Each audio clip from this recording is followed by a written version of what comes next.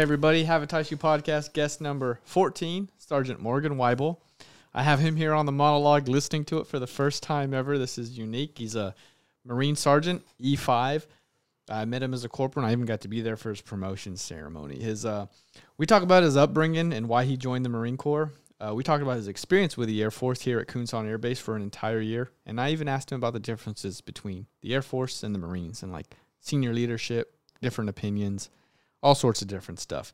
He shares his ideas and his philosophies of just being a good person and those concepts of like how you need to just care about other people more than yourself once in a while.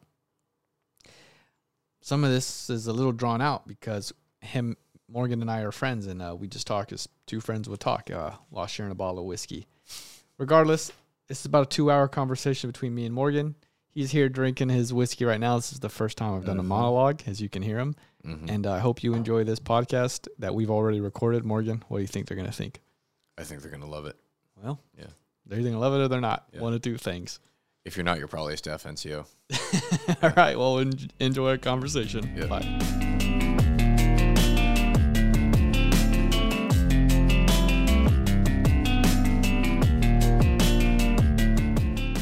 After about 2 months of saying let's do this, I leave in 48 hours-ish. Well, at least I move out of this room in 48 hours. Sad face. I'm moving out. I appreciate it. But then I got Morgan Weibel, a sergeant in the United States Marine Corps. He's going to be episode number 14 is where you're at. I know your lucky number's like 1307, really random number. Yeah, I'll explain more about that Yeah, later. yeah, I hope you do. So we have exactly 2 hours and 15 minutes total recording time to talk about whatever we want. Nice. Before I let you introduce yourself, he is one of the first Marines ever to come to Korea and get rated with the Air Force. One of the first two in Korea in Kunsan to do it. Osan went first, and we got you and Corporal Sergeant Aracho now. And so, yeah, that's Morgan Weibel. That's what I find like is most interesting about him. Usually, like I said, I try to get like leaders and important people, and you are important, but also you have this really interesting story where you spent a year with us Air Force people. So I'm excited to talk about that. And before we get any further, let me have you introduce yourself. Well, yeah, as you guys heard, my name is Morgan Weibel. I was born in Los Angeles, California, and I lived there all 18 years of my young child life. And you know, at 18, I decided to enlist in the United States Marine Corps because I felt that I needed a different path. I was kind of going nowhere, like in high school. You know, when you're growing up in high school, you are searching for an identity. You're searching for a role to fit into, a place to belong. And, you know, growing up, everybody always says, like, and especially in the 21st century, the importance of, like, a college education and doing well academically it's at the forefront of people's minds, you know? And that was not a standard that I was living up to. During my sophomore and junior year of high school, I'd really screwed around and messed a lot of things up. So come the end of junior year, I met my recruiter, and because he came to a school event one day, and we started talking, and I decided, not then and there, but over the course of a few months, I decided that perhaps joining the military would be a better option for me on a personal level, because it would give me certain values and abilities that I could take into the real world and, you know, be successful with. And so that's kind of how I got here. A lot of stuff happened. A lot of stuff transpired that we'll go over in more detail as this podcast goes on. But eventually, I found myself with the opportunity to come to Korea and work with the Air Force. And it's been a wild ride the past year. It's been crazy. We will get to that. I have a lot of things to ask about that. That's what I'm most excited to talk about. So you said you were messing up in high school. What kind of dumb things were you doing? Well, if I ever, for the sake of being able to still get a top secret security clearance, if I ever need one, I don't want to say everything. It's not going to be the full scoop, but I was not doing my homework at all. Like, I would come home from school every day, flip on the TV, or like go and hang out with my friends, and I would just be like, screw homework, that shit doesn't matter, you know? So there was a lot of that. There was just a lot of general laziness being demonstrated. And I was hanging out with some friends who prioritized like partying and whatnot, and I hung out with them. I hung out with them a lot in my free time, and they didn't really care about school or their education either, and that attitude kind of seeped off onto me. And my mom, she raised me as a single mother. She had primary custody. I would visit my dad every other weekend, and because my mom was raising me as a single mother, she works at UCLA. She works a full-time job. So like from the hours of like 3 p.m. when I got off school to about 6 p.m. or so, sometimes even as late as 8 p.m. I would just be alone in the apartment because she wouldn't get off work until then, and it would take her a while to like take the bus back home, and so I would just have like 3 to 5 hours every day like to myself when I could get away with basically whatever I wanted, and I was not using that time wisely. For the most part. That's fair, but you probably also learned some cool things that other people who had their parents with them all the time don't know or didn't learn as a teenager. Mm-hmm. There's definitely a positive side to it as well. Yeah, definitely. I'm a lot more comfortable on my own in solitude sometimes because, like I said, even though I had some friends, I was not a popular kid in high school. I was not a popular kid growing up. In fact, I got bullied a lot when I was younger. So I was very, very like, I had to get very, very comfortable sometimes with being alone and being in solitude. In some ways it was better that way than actually interacting with people. But my attitude about that has changed a lot as I've grown up and gone through my enlistment and made new friends and decided to like set boundaries as far as people are concerned.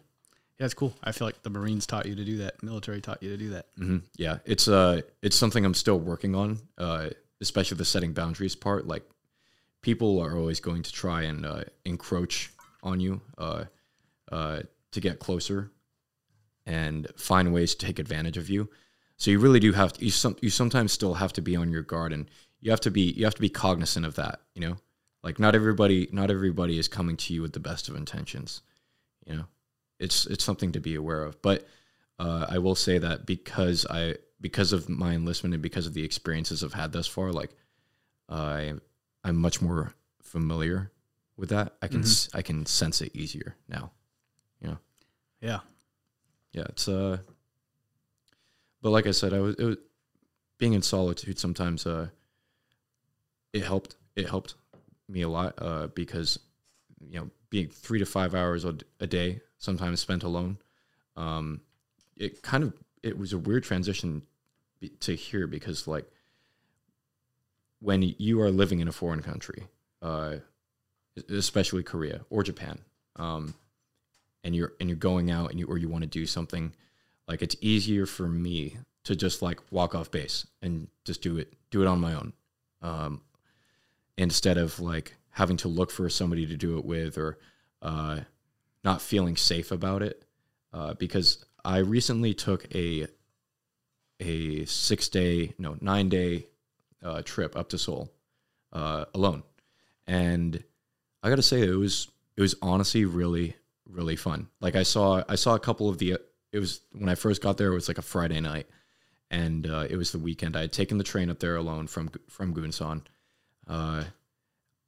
and I arrived at Seoul Station. Took a taxi to my hotel alone, threw in my bags in my hotel room, and basically as soon as I did that, I just started going out on my own and just doing whatever. Later on throughout the weekend, like a couple friends from the RapCon were there actually, and they decided to meet up with me, and we all hung out and had a good time. But I was also simultaneously very, very comfortable just doing my own thing and exploring this place on my own. Yeah. That's really cool. Me and Langford talked about traveling and then traveling alone separately. And there's something special about traveling alone that I first learned when I was at NCOA. So this was not that long ago. Non-Commissioned Officer Academy. This was 2018. Yeah. I like never wanted to travel alone. I don't think I had even traveled alone at that point in my life. And then we went on this group trip, me and John Hopper, Corey Keaton, and someone else. I should know his name. Paul. I forget his first name. But we all went on this trip together to Switzerland. We took my camper van there. We were going to go camping for the 3-day weekend. Mm-hmm. And John Hopper, we go to Switzerland, we go into the city, and as soon as we like park and get off the bus, I guess we didn't drive because we were drinking. We all started walking one way, and Hopper was like, all right, I'll see you guys later. He just walked his own way. Right. Wow. And I was just like, what are you doing? Yeah. Like, I was like really confused. Like, oh, maybe he's mad at us. Mm-hmm. And I was like 27, 28 at this time. Yeah. The dude just walked off on his own. I was like, maybe he's going through something. I don't know. He did it very confidently. I'll let him go. And we hung out together. We were kind of arguing about what we should do next, where we wanted to go, what bar and restaurant we should eat at. Yeah. And then 8 hours later, we meet up with Hopper. I'm like, hey, man, what'd you do? He's like, oh, I did this. I went hiking up this mountain. Yeah. And I was like, why'd you go off on your own? I just got to ask. He's like, oh, I don't know. You guys just seemed undecisive on what you wanted to do. I'm never going to be in Switzerland again without my wife. Yeah. I wanted to go see stuff. And so, like, I thought that was super interesting. And I talked to him for like an hour about like just being by yourself. Mm-hmm. And I realized like that is a fun way to do it. And I started traveling by myself more often after that. Yeah. So it's cool that, that you prefer that almost. Yeah. Almost. Yeah. In many ways I do prefer that because there's no social pressure to do things that you don't want to do. Yep. Like a friend of mine was telling me about his experience when he was in Seoul, and he went up there with one of his own friends, and they were in the district of Itaewon, which is a very like tourist heavy, foreigner heavy district of Seoul. So in some ways it doesn't even feel like Korea because you'll walk down Itaewon's main street and there's Turkish kebab spots and Nike's tacos. Yeah, tacos. It's America Street. Yeah, it's America Street. That's basically what it is. Yeah, it's like the opposite of K-Town in LA. Yep. It's America Town. Yeah, in Korea. In Korea, yeah, it's awesome. It's really awesome. But all this person, so my friend was really like down with exploring and hanging out and seeing all these cool things in Itaewon and the rest of Seoul. However, it was a 4-day weekend. The only thing the other friend wanted to do was go out at night and party like crazy, like party hard. So being the nice guy that he is, he decided like, okay, yeah, I will humor you. We will go out and we will drink, but as long as we get to also do like touristy stuff. Unfortunately for him, his friend constantly got like super, super wasted every night and was extremely hungover well into the afternoon of every day. So that kind of wasted a lot of time that could have been spent, exploring, unfortunately. So that is one reason why sometimes I prefer to travel in solitude, because I don't want something like that holding me back from doing what I want to do. Because our time in this foreign country is limited. You want to spend it the right way. You don't want to be you don't want to be spending it constantly hungover. That's not fun. Yeah. Yeah. It is to some people. Yeah. Everyone's different, so you got to find people. Either go by yourself or find people that you get along with. My friend Alex, he's like a year older than me and maybe 2 years older than me. And we would travel a lot together in Europe, and he would like to do a lot of things that I wasn't really fond of, like seeing sites and the tourist stuff. And I usually didn't want to do that, but then towards the end, I was like, actually, I really kind of enjoy this stuff. So sometimes traveling with people that are different than you, that make you do these things you don't want to do, you learn something from it. And then I was more of that, like, let's go camping on like these exotic trips where you're kind of stuck isolated with a bunch of strangers. Yeah. And he like kind of liked that, but that wasn't his thing. So yeah, it's like a little give and take. Yeah, absolutely. Yeah. There's definitely something that you can learn from. There are things you can learn and take away from traveling with a group of people. Like I had the inverse experience when I went to Osaka one weekend with a group of friends. That is very strong whiskey, by the way. Yeah, we're drinking it neat. That's very strong stuff. It's good though. You can get some ice and Coke if you prefer it. I will probably get a couple splashes of water in it. That's how I prefer it. It opens up the flavor a bit. Anyway, yeah. So I was in Osaka one weekend, and I'll try anything twice. Oh yeah. That's like perfect right there. It's like a tiny sip. Yeah. And anyway, I was there, and I was with my buddies. We were drinking a lot. We were having a good time. I traveled there alone because I totally messed up and bought a plane ticket for the day prior because they were planning on flying out on a Saturday night, and I flew out on a Friday night. So I flew out there, got a hostel alone, and as soon as I walk in to the hostel, I met these really, really awesome Canadian people, and they were like, "Hey, what do you do?" You know, and I was like, "Oh, I'm American. I'm in the Marine Corps." Blah blah blah. And so like that was kind of like the icebreaker. That was the icebreaker. We got to talking, and eventually we all went out drinking. And by pure chance, I ended up seeing some of the air traffic maintenance guys at walking around like the same convenience stores. Here? No, in Osaka. Yeah. But I saw them, and we all just linked up. And we started having a good time, and we went bar hopping, and I'm not pre-COVID. Yeah, this was pre-COVID. This was May 2019, around there. Yeah, and it was just a really good experience because when you do something like that, like bar hopping or clubbing, you wanna have a group of people with you, you know, because there's something slightly animalistic about being in a club and being in a bar. You want to be there with a pack. It makes you feel like more secure, more safe, and sharing drinks with your friends is a lot better than just sitting there drinking alone. That's not fun. Yeah, I couldn't imagine going to a club by myself. Yeah, I'm getting rejected 3 times. Now I have nobody around to talk to. I'm just this guy standing there that nobody liked. Yeah, that's never a good feeling. I whenever I got lost in a club in the Gaslamp district of San Diego, I would be like, "Oh, what am I doing now?" Yeah. Hey man, have you seen my friend? And they're like, "What? I can't hear you. This blaring music is really loud." And I'm like, "Oh man, it sucks." When you're in Japan at the clubs, do Japanese women, Okinawan women, typically like Marines? Sometimes. Okinawan women, I would say, there's not that many clubs in Okinawa, to be honest, but I would say no, not really. Yeah, I heard a story once. AJ, you know her. She was saying that the Japanese people in Okinawa think in order to join the Marines, you have to kill a family member. Oh my god, yeah, I've heard that one before. Yeah, is it true? I have a belt with it's green, and the color of the belt indicates how many family members that you've killed. And if you kill your entire family, you get your black belt. What color is your belt? It's just green. So I killed my. Still breathing. Yeah, my mom's still breathing. Good. Yeah, dad's underground, like he's 6 feet under. So why do you think that's a rumor going around that island? Dude, I they actually believe it. Some of them. They do. Oh man, I'm really not sure. I think it might have stemmed from the rumor that in order to join you just had to kill somebody in general. And it was probably like a really big, gigantic game of telephone, and the rumor spread to Okinawa, and then it was just like, oh, they have to kill their family members? What? To enlist? What? That's crazy. That's why they don't like you.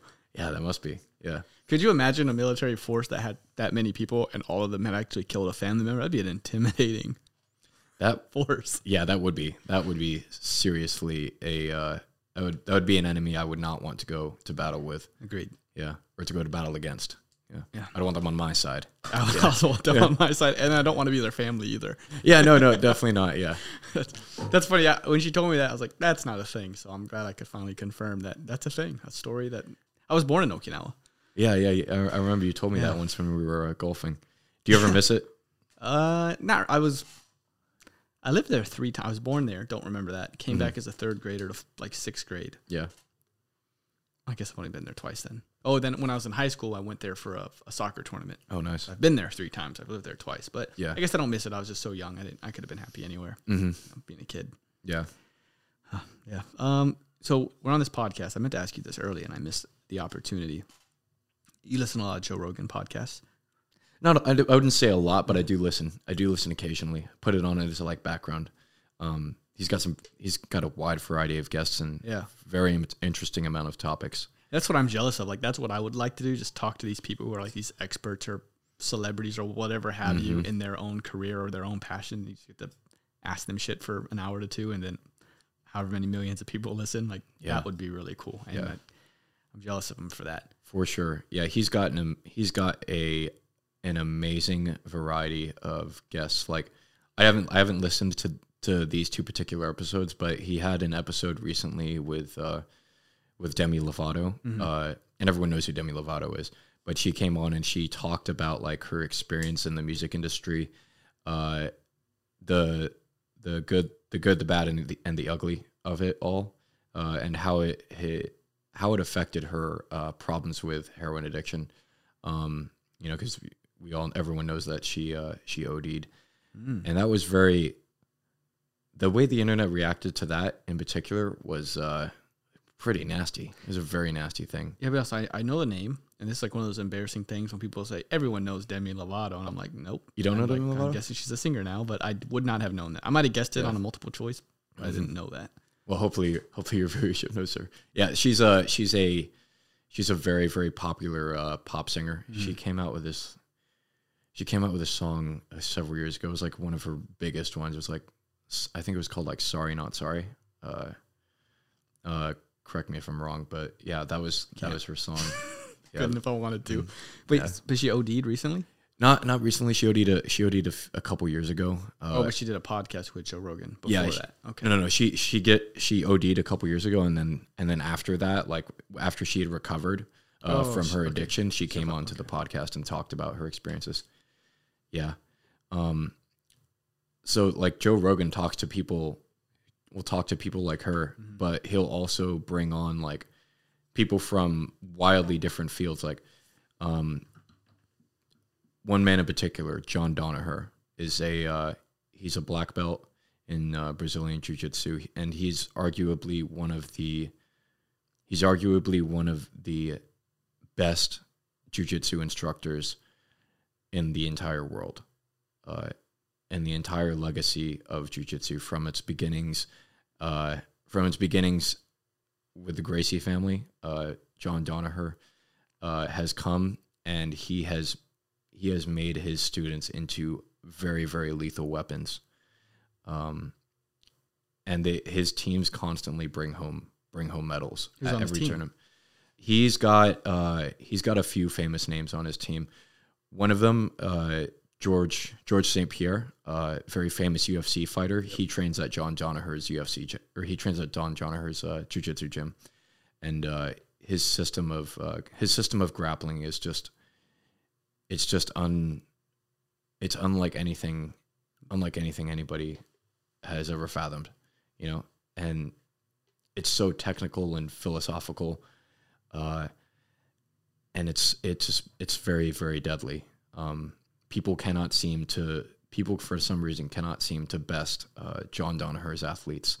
One of them especially, Gordon Ryan, is also a black belt. He's a no-gi competitor, so whenever he competes in like the tight rash guard and shorts. He doesn't wear the traditional kimono gi. But he's probably he's one of John Danaher's best students, and he is arguably the best grappler in the world.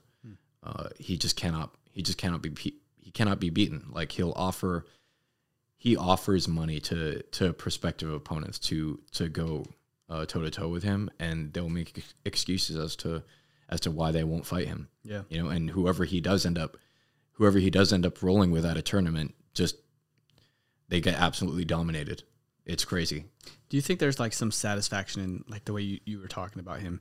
There's some satisfaction like going down as the best grappler in the world, like that kind of legacy. Is that something that you would find very satisfying? Oh yeah, of course. I'm not ashamed to admit that. Yeah. I would love to be like the best grappler in the world. So what about when you going back to when you were in high school and you didn't have many friends, or like were you concerned about that stuff back then? Like what does the future hold for Morgan?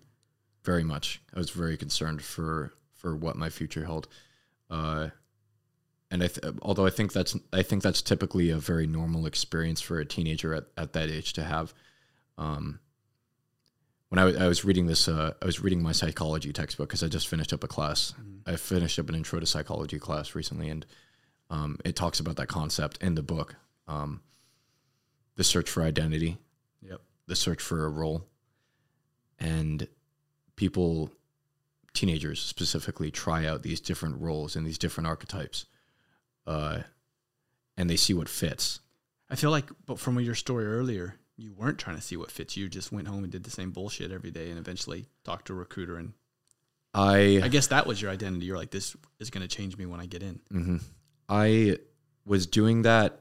I guess my role that I was searching for, or that I was not that I was actively searching for, but that I was falling into naturally, was that of the mediocre nobody. Like, just going through life happens to him,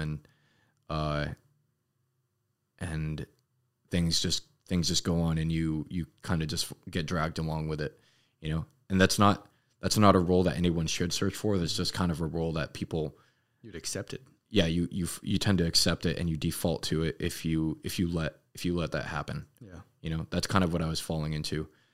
Yeah, that's cool. That was just randomly thought of that, and I had to ask you. Taking school as a Marine, is that normal? Do most Marines go to college? The Marine Corps statistically utilizes tuition assistance the least compared to the other branches. Do you have the same amount, $4,500 a year that we have? Yes, yeah, we get $4,500 a year for tuition assistance funded classes, and it is so desperately underutilized by Marines. Although I think that trend is changing. At least in my anecdotal experience, I have noticed that a lot of my junior Marines and a lot of my peers are getting very, very interested about pursuing their education. There's Iracho, Sergeant Iracho. Is he taking school? If he is, I'm not aware of it. What about Corporal Whitney? Corporal Whitney, yes, he was. Last time I saw him, he was. Jankovic, I think he was as well. Okay, 75%. Yeah, that's a pretty good percentage. Mm-hmm. Yeah. Iracho's an interesting case because he's a 28-year-old. He's a 28-year-old man. He's older than me, but he and I came together to Korea, and I got promoted. I got promoted faster than him, and so I was technically, rank-wise, I was his superior, but on a maturity level, he's my superior. I let him do his own thing, you know, because I'm not going to boss around a 28-year-old man. If I need him to do something for me, work related, I will tell him, like, hey man, can you do this? Or hey man, I need you to get this done, please. But I'm not gonna pry into his life and be like, hey man, do you have a girlfriend? How's your day going? You taking school? Blah blah blah blah blah. You know, he's very stoic. He just kind of talks when he has something interesting to say. Yeah, pretty much. Yeah, he maintains what a lot of Buddhists call the noble silence. If you don't have anything that's important to say, you say nothing. Is he Buddhist? No, but I am. Oh, okay. Yeah. Interesting. Yeah, that's cool. I was like, the way you said that, I was like, I didn't know he was a Buddhist. Yeah. You both are. What are the odds of that? No, I don't know if he's Buddhist, but I am very devout as far as Buddhism is concerned. Yeah. But yeah, he's very, like, stoic is definitely a good word to describe him. Does school help you guys get promoted? Yes, it does, because for E1 through E4, the promotion system is slightly different. E1 through E3 actually is automatic, but getting promoted to E4 is based on this new system that they have called the JEPES, the Junior Enlisted Performance Evaluation System. And basically, you get rated on your physical and mental toughness, your rifle range, your physical fitness test, your combat fitness test, and your command has 25% of the. They have an input section where they can put their remarks, and that's worth 25% of whatever ranking you get for promotion.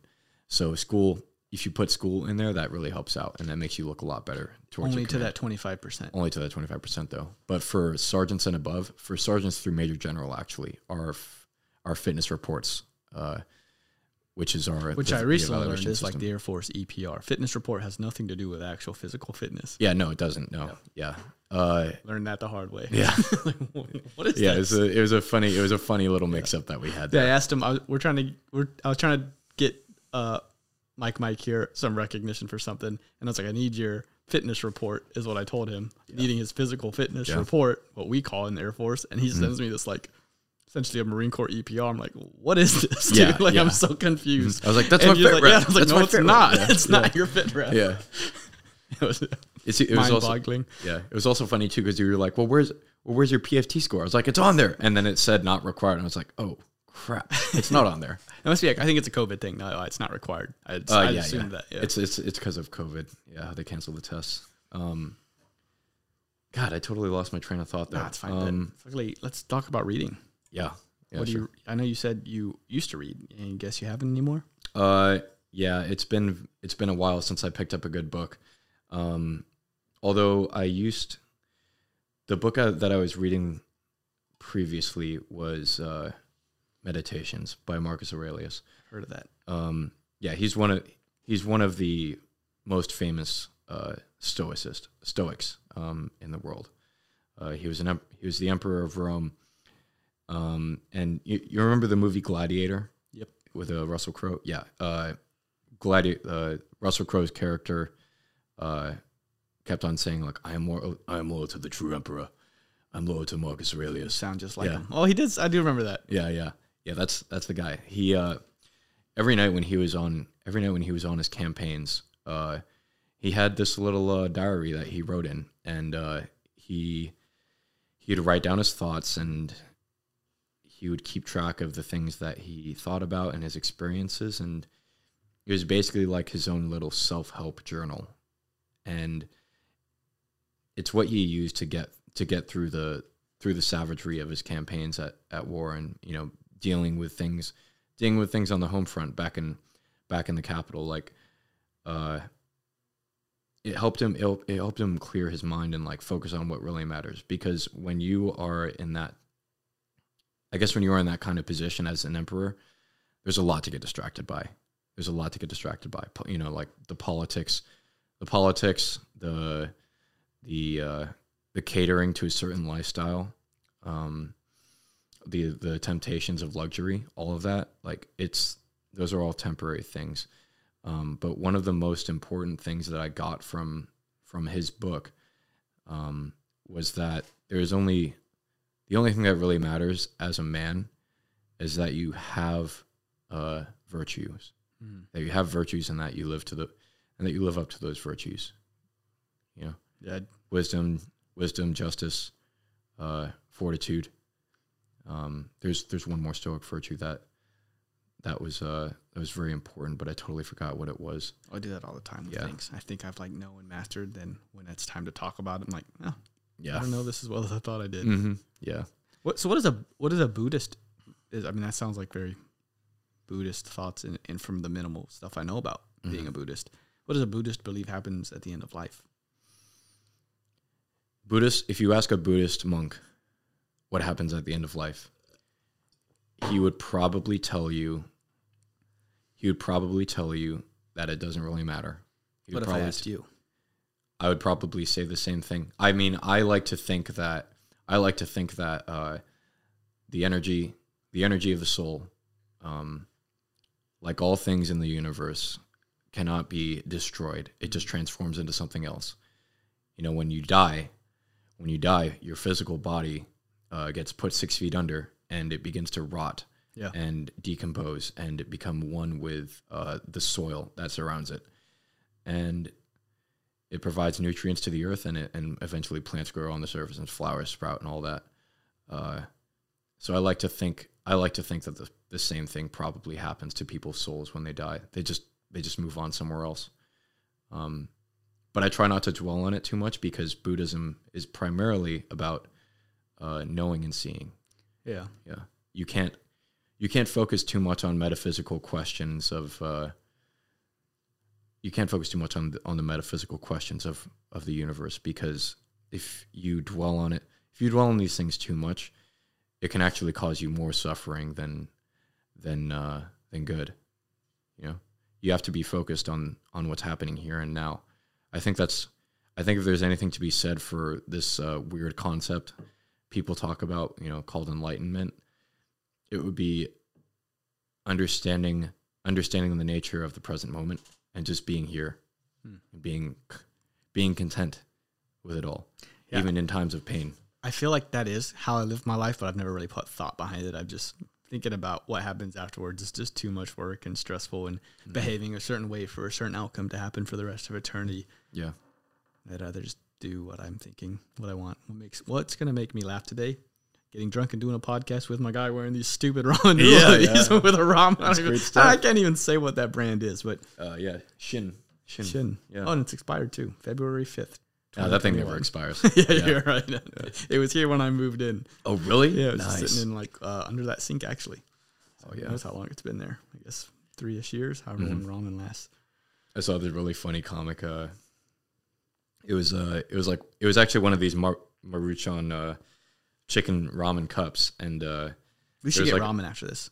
Oh, we should, yeah. While wearing this. That is a great idea. Okay. Sorry, go ahead. Tell about your comic, and we'll bring the comic with us. But continue. Oh, it's on my it's a meme on my phone actually. Okay. I can show you later. But there's this like worm, and it was like it somehow gotten into the ramen, and he was like, I live a lonely life of complete solitude, and I spend my time around these other worms, but I don't know what I'm doing, and they won't talk back to me. I feel so alone.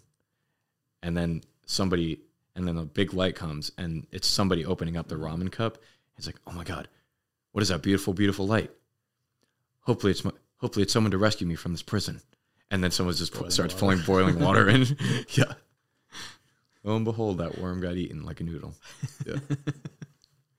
I don't know. Just talking about the ramen made me think of that comic, and I love it. Sometimes I'll be like talking to people, and it'll be like important people, or like my boss giving me direction on what to do. Yeah. And I just start thinking about dumb shit in my head like that. Something I do, I should admit this, and not a lot, but in meetings at work, I'm very often like, if it's not relevant to me in my head, I'm just like, hey, and I do it. And I did it once because The Simpsons like made a joke about it, and then I thought it was funny when I was younger. And so I did it, and now it's like a thing I just can't help but do. Like if it's irrelevant to me in my head. Yeah, man. Oh my God. Just laughing to myself. I am so bad with that too. And then if you do it too much, then you start laughing out loud, and people are like, what the fuck is so funny? And you're just like, oh, fuck. Oh, my God. Have you ever been in a moment where you're not supposed to laugh? It's not appropriate to laugh. But because you can't laugh right now, I can't help but try to not laugh. Like, oh, yeah. I love those moments. Yeah, that's like, oh, man. Whenever I'm like, when I'm back with the Marines, like whenever we were getting yelled at for something really trivial, I would start doing that, and then I would start laughing a little bit, and I'd be like, "Oh God, can't laugh, getting yelled at. Gotta look remorseful." Yeah, and I would like struggle internally to just like keep my bearing, keep my composure. But really, I was thinking, I was off in my own head, and I wanted to burst out laughing. Yeah, as my staff sergeant or whatever was just like, like yelling at all of our faces. Yeah. Something I think talking about military again that I thought was really cool is when you were getting promoted to sergeant, from corporal to sergeant, it was like your first month or two here. Yeah. It was really cool that I forgot his name, the guy that came from Osan to read. Captain Alverson. Who was the sergeant that came? He was maybe a year older than you. He looked like he was your age. Oh yeah, Sergeant Ramos. Yeah. And he was like reading the order for your promotion, and he was like as loud as he probably could be. And that's something I've never experienced. I was like, oh, that's really cool. Like this guy's really into it. And I was like, cool for Sergeant Ramos, thinking like this is that important that he was going to do that. Yeah. And then I kind of just thought that was cool that he did that and moved on with my life. And then 8-9 months later, Aracho is getting promoted to sergeant, and you're reading it, and you're just as loud and proud. And I'm like, well, this is like a thing that they do. Yeah, man. Yeah. And that is cool. Like, yeah, I wish anyone that listens to this was here to experience it. Because ours, when we get promoted, we just kind of read their name, their line number, and they go take a walk. Like they walk down an alley and people clap. Yeah. But your guys it was cool. It was different. Yeah. It's there is the way we see promotions, like they're a huge deal. They're a huge deal for us, you know. Especially that first promotion to corporal, actually. Because corporals in the Marine Corps are considered the first line of NCOs. So they take that very, very, very seriously and very intensely, because when you're getting promoted, your level of responsibility is increasing, and the amount of people you're responsible for, the kinds of control you have over the mission is expanding. The kind of control you have over the mission grows a lot with each rank. So it really is a big deal for us, and we need to, as Marines, we try to keep that in mind, and we try to cement that mindset through the almost ritualistic practice of reading off that citation while everyone stands at attention, because it's a huge deal. Yeah. You can't take that responsibility lightly. It says in the citation, you will lead your Marines with firmness, fairness, dignity, and respect. And that's you can't mess that up, because if you're not firm with your Marines, then they won't listen to you. If you're not fair to them, then they'll eventually resent you, the ones that you're unfair to. Mm-hmm. And if you don't treat them with dignity, they will really resent you, and they will never respect you if you don't treat them with the proper dignity, because at the end of the day, they're still human beings. Yep. They're not pawns on the chessboard. They're human beings that you need to afford the proper respect. Immanuel Kant was big on that. Who's that? He's a German philosopher. Okay. But he was big on the ideal of basic human respect. And if you ignore that tenet, just because the people under you might be wearing a uniform and they may have like less black on the collar, as we call it, that's a bad mindset to have. That's a bad mindset to have. The reason you're a leader is so you can serve the people, under you and get the mission accomplished, not so you can boss them around or treat them like pawns. I do know. Yeah.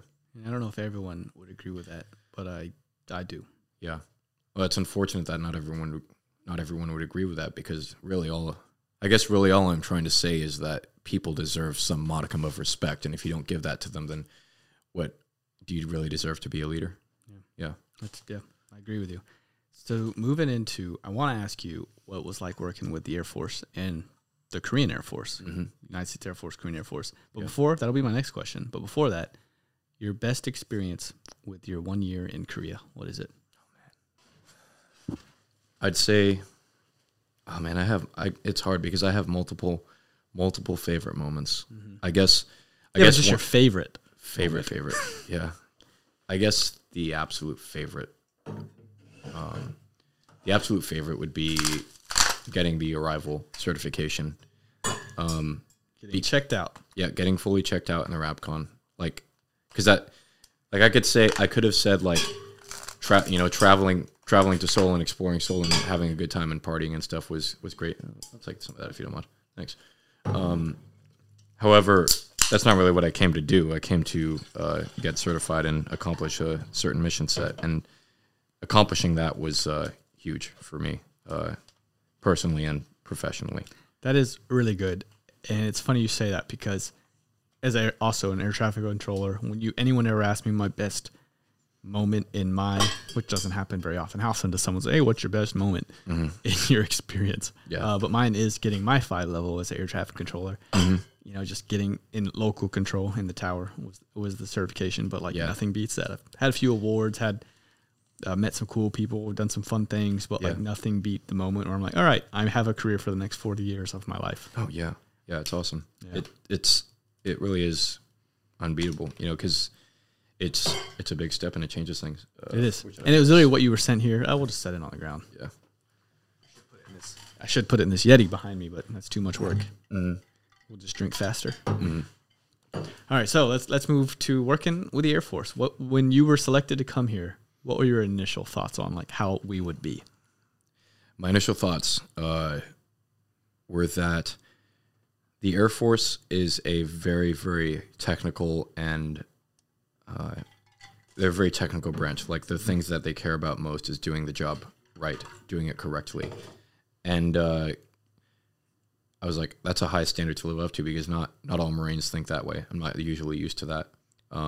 Even coming up from Marine air traffic control, like not everyone's mind is focused on air traffic. Some people care more about being Marines than being air traffic controllers.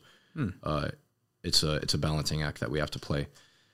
But my suspicions about the Air Force being super big into their job and their AFSC.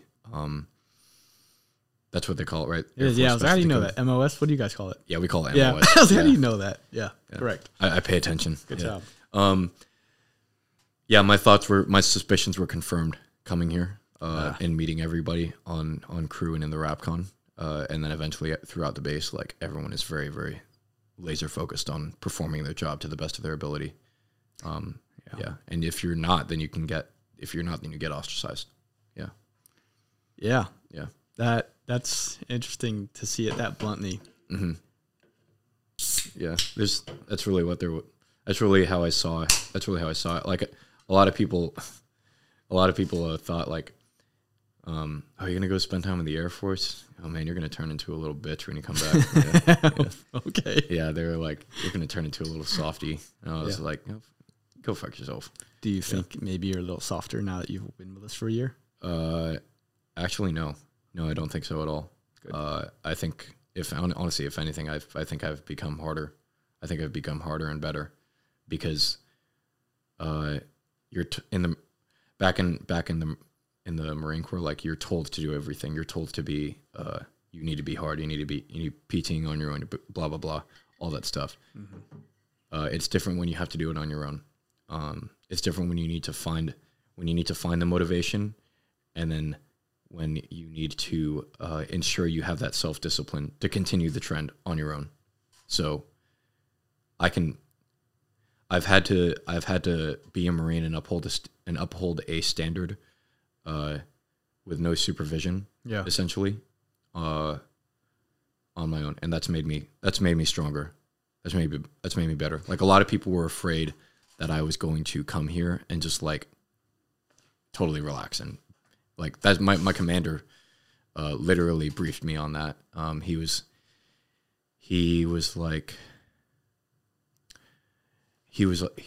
telling me why he wanted me to send sit reps every week, because I send a situation report electronically every week to. Is it just like a paragraph or? Yeah, it's like a paragraph detailing what we've done and how many hours we've worked in position for, anything that happens that's important. And he was like, do you understand why we want you to send these sit reps every week? And I was like, well, to keep an eye on what we're doing. He was like, so you don't become an airman, so you don't become a fat, lazy airman, basically. And I was like, well, I didn't say this to him, but in my head I was like, well, one, that's not going to happen, because I know who I am, and I have self-respect. Two, I don't think the Air Force is actually like that either. And fortunately enough, I was proven right, because I haven't met any fat, lazy airmen yet. I would like to agree with you there, but I can't. However, I would say when I see you, Aracho, meeting Whitney and Jankovic today, if I had to pick the 8 most athletic people in my facility, there's about 30 people, all 4 of you would be in there. Yeah. So there definitely is a difference on like physical fitness standards and perception. That's from one true. to another. And so that's cool. You could disagree with him, even though you didn't say it. Yeah. But I would disagree with you, and I'd be more on his side and against my own people. Like, it is a thing. Yeah. I do think, like, you ever heard the thing, you become like the people you hang out, the 5 people you hang out with the most? Yep. When the 5 people you hang out with the most aren't being told to be athletic or working on being athletic, you will probably slide that way. Yeah. Whereas when everyone you hang out with is being told to do that and they're doing it, you're going to slide that way. Yeah. I have heard that before, and I've tried to keep that in mind as much as I can. And I try to be nice to everybody, and I try to be pleasant with everybody, but I pick my friends. I pick my friends carefully, because I don't want to be a bad influence on them, and I don't want it to be a bad influence on me. Because again, like you're saying, you give and take things from the people that you hang out with the most. And I gotta ask you this: what bad? I know what positive influences you could put on people, but what bad influences do you push onto people? I think the tendency perhaps to procrastinate might be something that I put on people. Like, Same. it took me up until like last month to get my passport, and I was going to do it when I left, before I left the States in 2018, but I was lazy and I didn't want to pay the $145 fee. And then I got to Okinawa and I was like, oh, I'll get my passport some other time. I'll just drive down to the consulate and get it there. Nope, didn't do that. And then I come here and I'm about to leave Korea and I'm like, oh man, I really have to get my passport at some point. So I finally like went up to Seoul. I visited the embassy. Okay, so while you were on leave, you did that. Yeah, so while I was on leave, I made sure to do that, and I got my passport then. Is that something you can do in one day? You just go to the embassy and do it? Yeah, you just submit the application, and then you have to come back in 3 weeks and then pick it up. And you went back already? Yeah, I already went back. Congrats, man. Yeah, thanks. My passport recently expired, and I'm like, I'm kind of embarrassed. Yeah. I don't have a passport. Uh-oh. Yeah, I mean, I'll get one when I get to Washington. I tried when I got here, but with COVID, they're like, we're not doing it. Yeah. I said, all right. Yeah, that complicates. It really does I complicate. can't go the whole anywhere process. anyway, so it actually works out. Now it'll last me a little bit longer. Yeah, Whenever I get a new one. What about working with Koreans? Do you feel like you've gained much from them? I have. I've gained insight into how other countries' militaries operate. Yeah. Some of it good, some of it not so good. But working with a guy like Jin, Yep. who is also on this podcast. I Who saw is? his thingy. He is on here. Yeah. Working with a guy like Jin. Number was- 11. Yeah, number 11. He was an awesome dude. He is an awesome dude. He's still here. And he's a very, very hard worker. He's more studious than I am. He is studious. Yeah, very, very involved in the studies. He throws himself into the books. I'll see him like over at the PAR scope, and he'll just be like, he'll have the books open, and he'll be like furiously taking notes. I'm like, holy crap, it throws even me off. Yeah. I'm like, it makes me feel bad. Where's my old notebook? Yeah. Pull that out. Yeah, it's crazy. But they're very hard workers. They're very hard workers. They're very passionate, and they take their job seriously, and I like that.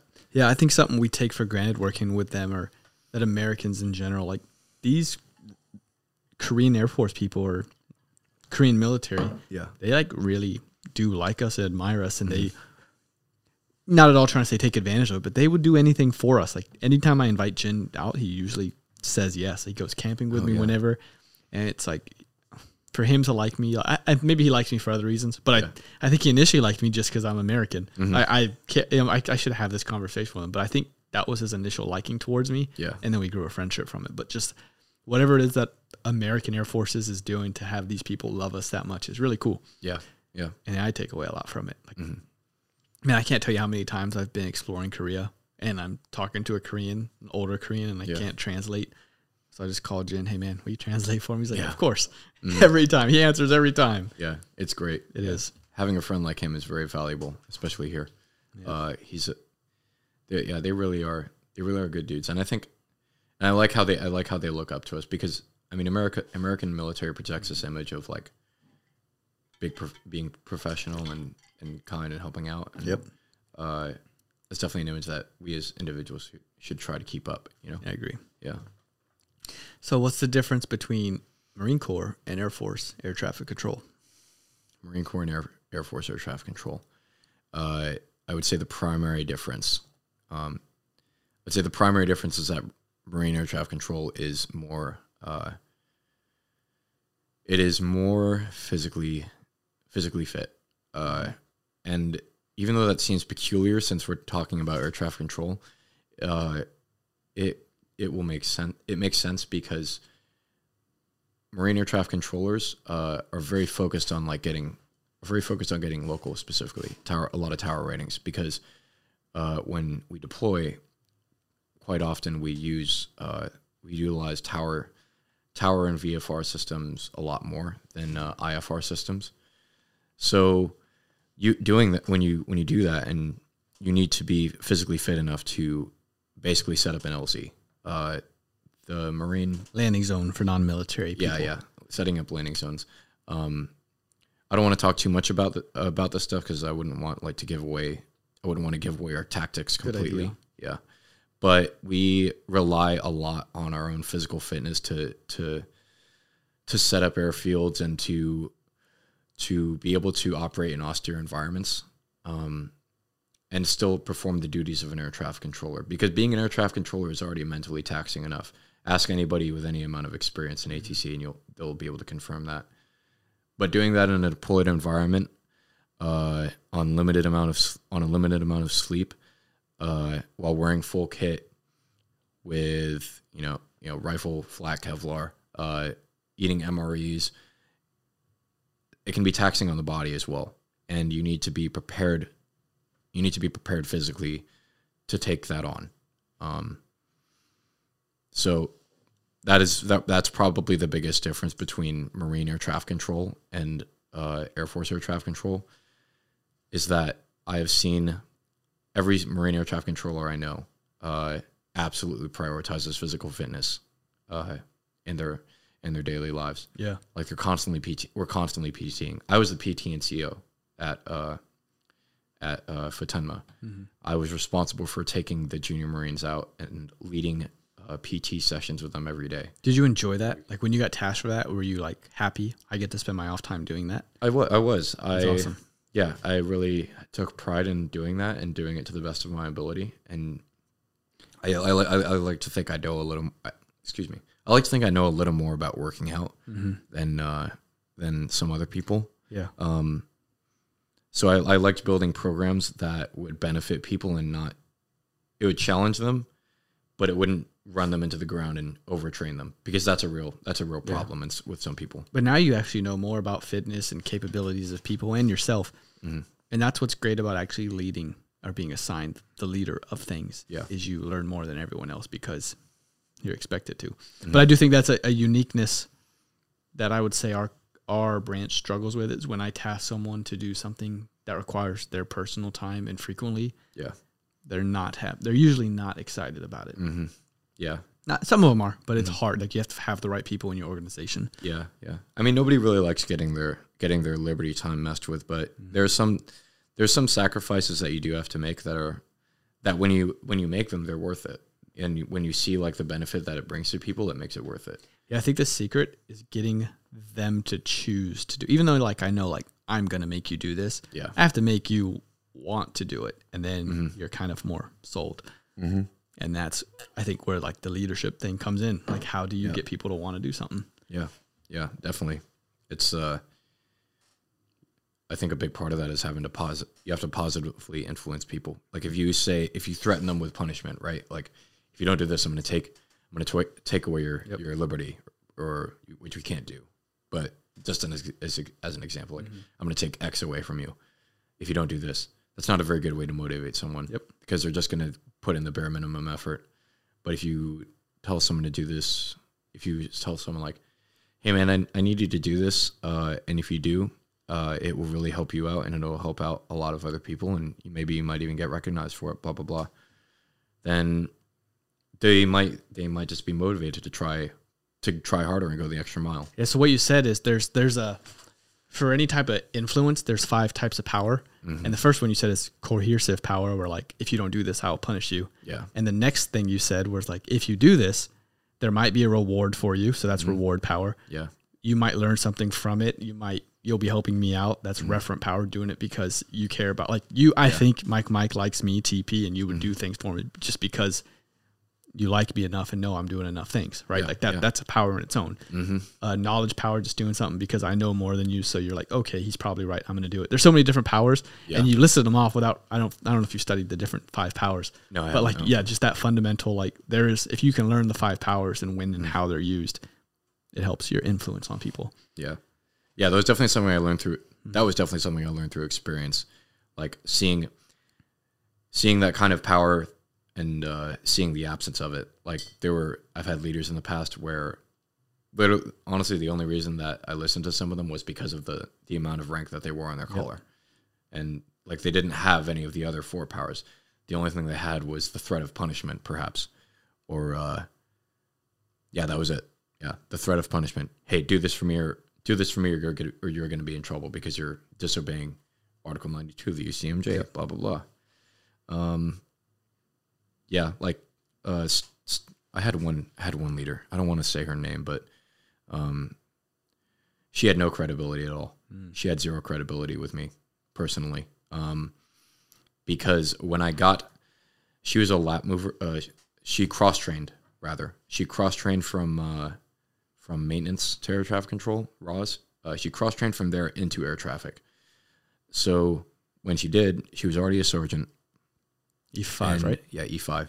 And she had started out with zero qualifications, as an air traffic controller usually does.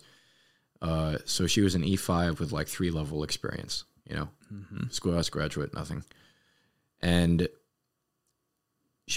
I did not train her, but I heard stories from her trainers and her instructors of how dishonest she actually was. She went into her evaluations, because evaluations at Camp Pendleton are done electronically. So you can go in there and you can type whatever you want, and they're maintained electronically. They're not written out and put into folders like we do here. But she went into her evals and she changed it up to make it sound like she was doing better than she actually was. And that Friday, the instructors were auditing the evals, and they saw what was written, and they were like, "This is not what I wrote. She was terrible in position. This is not what I wrote." So they called her up and they were like, "Did you write that? Did you change that?" And she was like, "No." "Okay, now I know you're lying."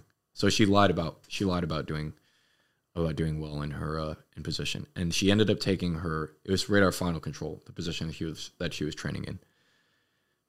She took that position to 120% of her total training time, because per the Navy's regulations, if you take your training to 100%, and you have to go to a board, and then that board will decide whether or not to give you an extra 20% to, kind of shape up and finish up that certification.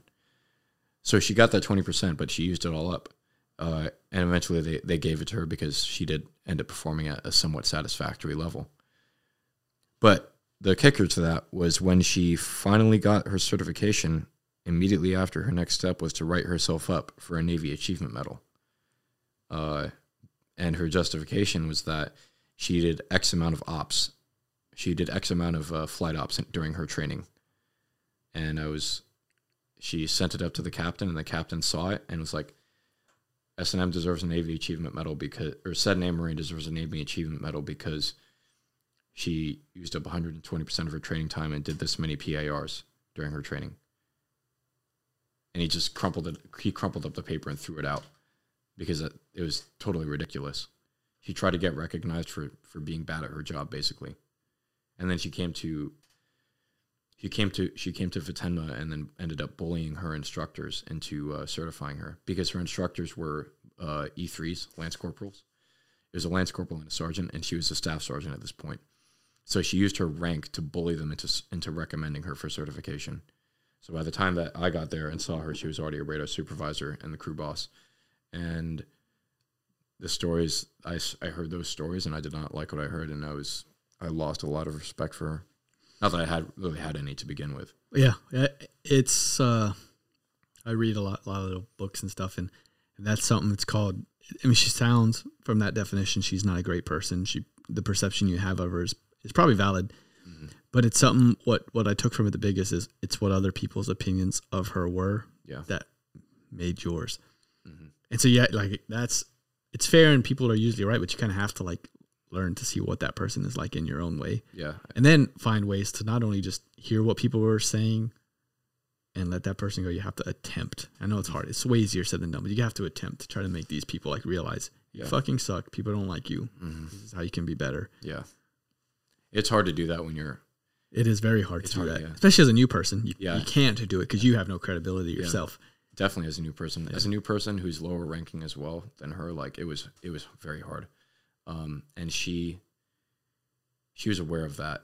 She was aware of that power that she had. So she used it to make sure she could solidify her authority. Because people were afraid to criticize her. Yeah. What I did learn about her, though, from personal experience, was that she liked to hide behind the radar supervisor desk a lot. She would sit there and just do her own thing, and she wouldn't actively control at all. I don't think I saw her do I don't think I saw her do a single approach when she was at Fatenma. Not a single PAR.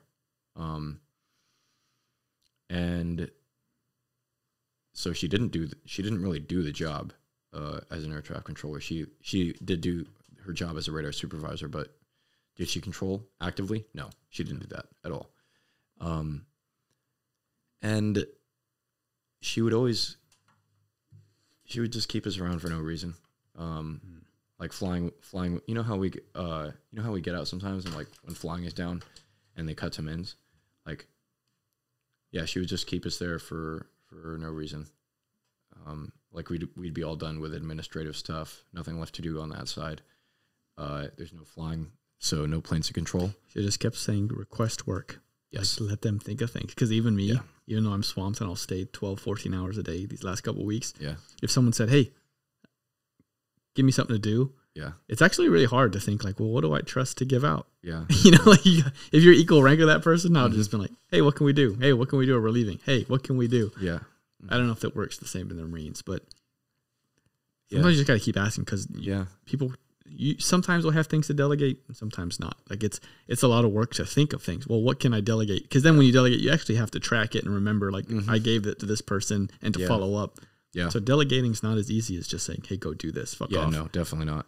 Yeah. So that can burden people too. That I don't know. That's you got to trust and verify. Sometimes I wish I could be an airman again with all the knowledge I have now. Not only would I be way more competent, but like I would just know how to interact with people. I wish I could go back in time and get my knees back.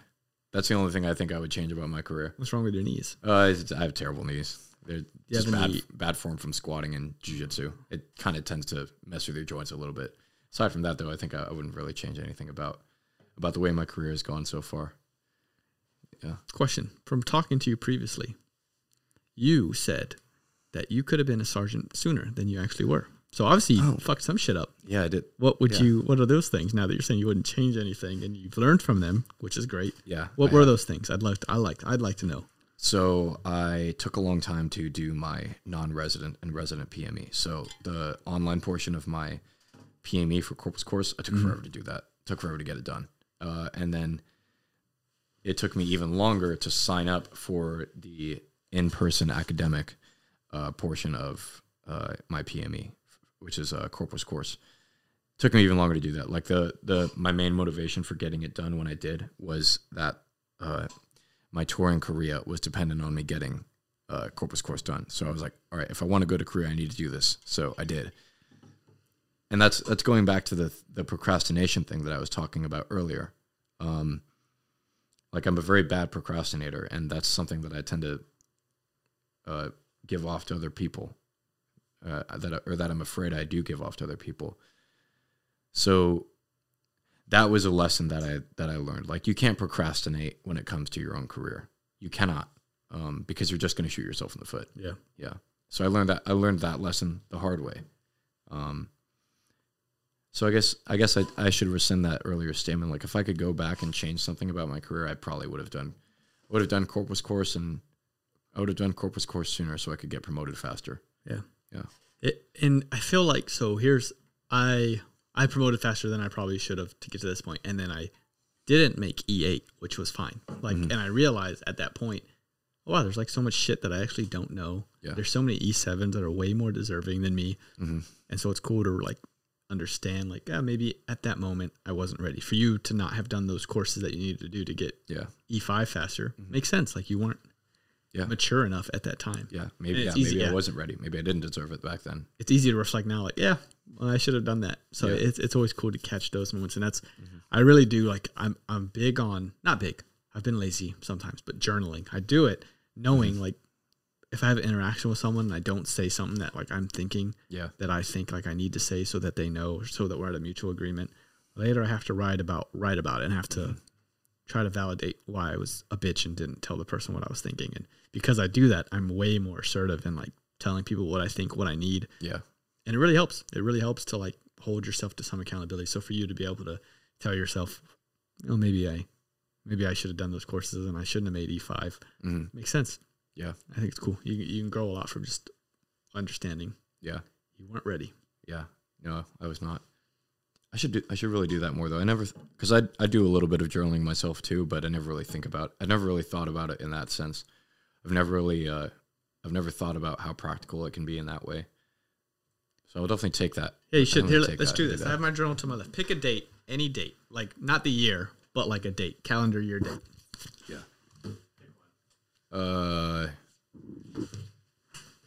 9/11. September 11th, 2019. Let's see if I even wrote that day. Then I'm gonna have to pre-read it. I'll start talking about something in case it's something that it's like, oh, maybe I shouldn't share this with the world. There's August 2019. Let's see what I did. September 11th, 2019. Just so you can confirm, that's the date I wrote. Oh, nice. Let's see what did I do that day. I'll stop talking. I'm gonna read a little bit ahead. Yeah. This week of work has been pretty boring and nothing noteworthy. On September 6th, I went over to Nicole McConnell's house. Okay. Just stopping there. Yeah. And I did many terrible things. Regardless, like, it is cool to, like, reflect on, like, you know, moments of, like, what I did as a kid. And, like, 10 years from now, whatever I read, September 11th, 2019, I'm like, yeah. And then I could probably share that with Nicole and we'll laugh. Mm-hmm. I should probably cut this out. I'm not going to. Yeah. We probably had dinner is what that thing said, and then I went home. Yeah. Ugh. Sure, dinner. But what I'm saying is, did you have dessert?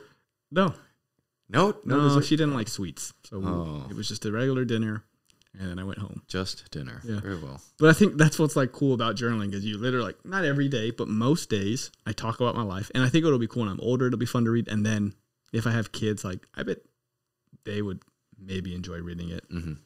I don't know. I think it helps. A lot of very successful people, I'm not one of them, but a lot of very successful people do that. Mm-hmm.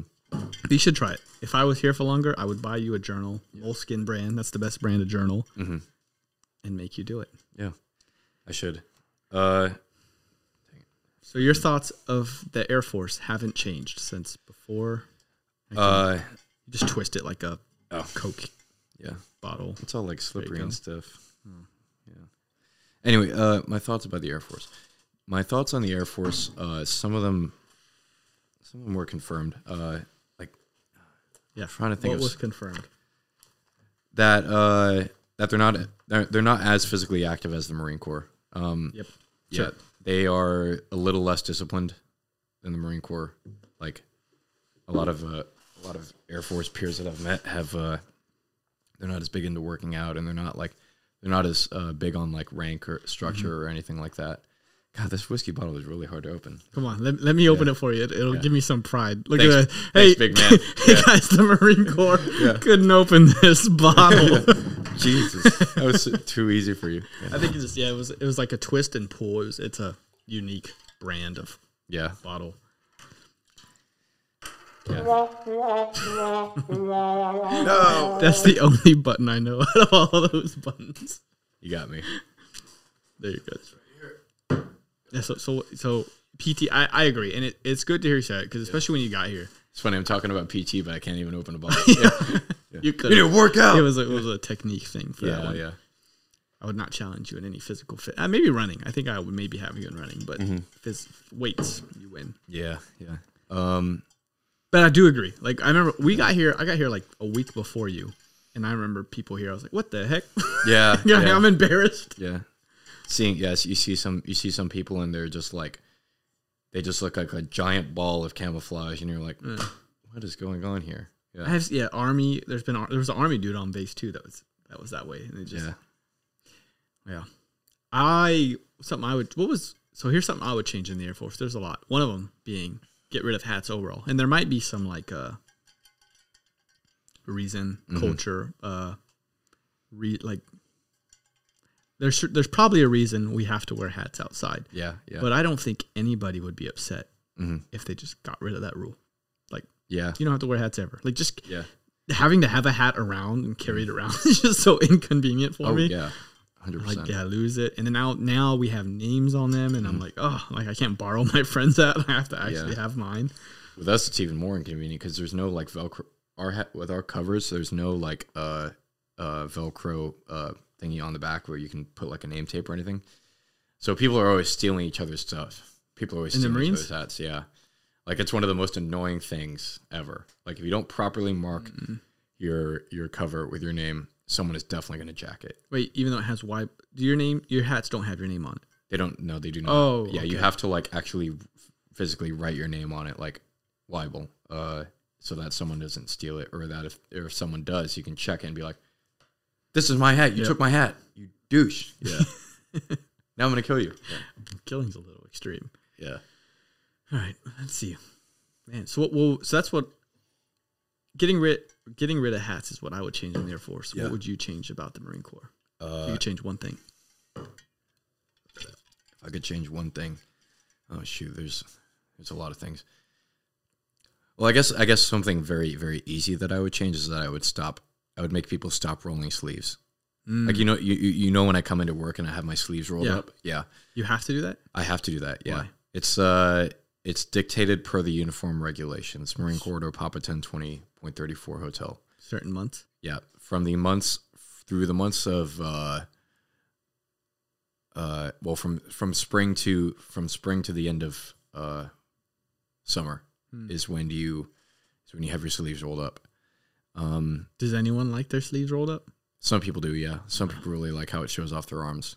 Yeah. I'll be honest, I like how it looks. I like how it makes my arms look sometimes. But what about when you're hanging out working with 12 dudes? Do you care that much about what your arms look like in that moment? You'd be surprised. People You're right. Okay, you're right. I was gonna act cool, like I wouldn't care, but yeah, I guess I do kind of care still. You're right. Yeah, people are like rolling up their sleeves, or they're like, if the sleeves aren't tight enough, they'll be like, "Why are your sleeves so loose?" And it's like, oh my god, why do you care? Why do you care? Please stop.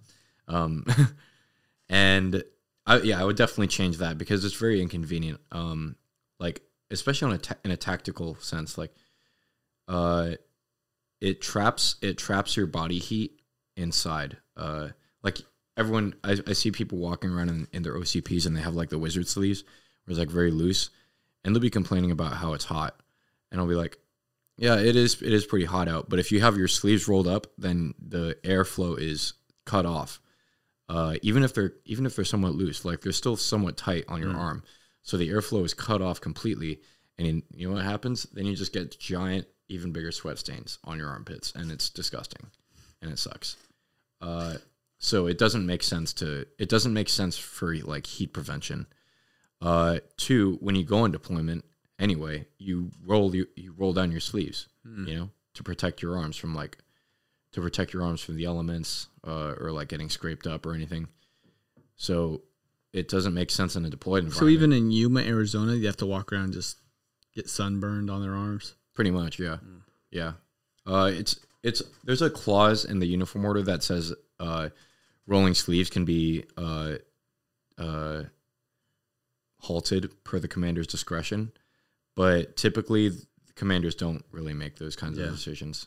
They don't want to explain it. I get it. Yeah, they don't explain it, or they're dealing with other stuff that's more important. So we're talking about Marine Corps commanders. Here's something that I think is interesting. Mm-hmm. What is? I know you don't deal with much of our officer commanders here, but as far as just enlisted leadership, what's the difference between senior enlisted leadership in the Air Force and senior enlisted leadership in the Marine Corps? Senior enlisted leadership in the Air Force is they're very very similar, honestly. Okay. Although I think senior enlisted leadership in the Marine Corps are much more gung ho. What does gung ho mean? Like much more motivated and enthusiastic about their positions. I see it. Yeah, and it's weird. Like if you speak to the way I speak to, or the way that I've noticed that senior enlisted in the Air Force speak, they talk and sound a lot like normal people, regular dudes. But it's weird in the Marine Corps because like in the Marine Corps, when you reach a certain level of senior enlisted leadership, you are expected to act differently, and you're expected to uphold a different standard of behavior. And some people like get so into it, it's almost like playing a role. Like you get so into playing that role, like you become that person. It's like method acting almost. Like it's really weird. The way a corporal or a sergeant might act as a person is different from the way a gunnery sergeant might act. Like, it's hard to explain, but you have to see it for yourself. They're very like Marine Corps, rah, and their voice sometimes changes. Their voice physically changes. Like, maybe it's from drill instructor duty, like the way they talk, the things they think about, the way they carry themselves out of uniform. Like, you can go from, you know, wearing t-shirts and a short as a normal regular enlisted Marine to being like senior enlisted, and now suddenly you're wearing a button up and slacks and walking around in New Balance sneakers. I don't know. Yeah, that's interesting. I know a Chief Select, Chief Keel. He's a fire chief. He invited me to his going away this Friday. If I have time, I'm gonna go. I want to make you come just so you can meet this dude. But he is himself, man. He wears like shirts, shirts and shorts. He's a chief. He wears a backwards hat. Like he's himself. And so it's interesting because I could see that. Yeah. I could see how the Marine Corps culture does that. But they don't. Do they hang out with you guys as much? An E8, no, E7? Definitely not. Yeah, definitely not. I think that's something that's an interesting difference. That is a big difference. I should have started with that because that's probably the biggest difference. Like, a lot of people have told me like it's just particularly Kunsan. That is true. The way things are here. But I've had the experience of like sitting down and sharing drinks with senior enlisted and a couple officers every now and then too, and it's like that's something I'm not used to at all. Coming from the Marine Corps, like the way it would look if I was sitting down sharing drinks with my gunny back in Okinawa, that'd be very suspicious. And if we were at like a public bar or something, that people's prying eyes would see, and that would not be okay. It would basically be fraternization. What about like at a going away? Like at a going away, it's different. Okay. So there are moments. Sure. Yeah, there are moments. But not every Friday night. Yeah, not every Friday night. Not there's no hooch anywhere else. There's no squadron bar at a Marine Corps base. Do you think that's good or bad, having that boundary between senior and sometimes, yeah. Sometimes then not then, huh? Yeah, sometimes not. Like in the case of when it's good, having that boundary, it allows senior leaders to retain a certain image of power and authority. Because if you don't see them outside of work, the only manner in which you see them is at work in uniform, behaving a certain way, and you associate that identity with their whole being. If you see them outside of work, and you're sharing drinks with them and all that stuff, then people who don't know how to separate work and play will unconsciously begin to blend the two identities together, and then in different social settings, they may get those identities confused. Like Sergeant Diaz is a good example. If I was to imagine he was my gunnery sergeant in the Marine Corps or something, if I was to get work and play confused and treat him differently at work because I shared drinks with him outside, then that wouldn't be good. That would be breaking the chain of command. But if I had never seen him outside of work, then I wouldn't be able to try and rub elbows with him and act like he was my boy or something, Yeah, I do know.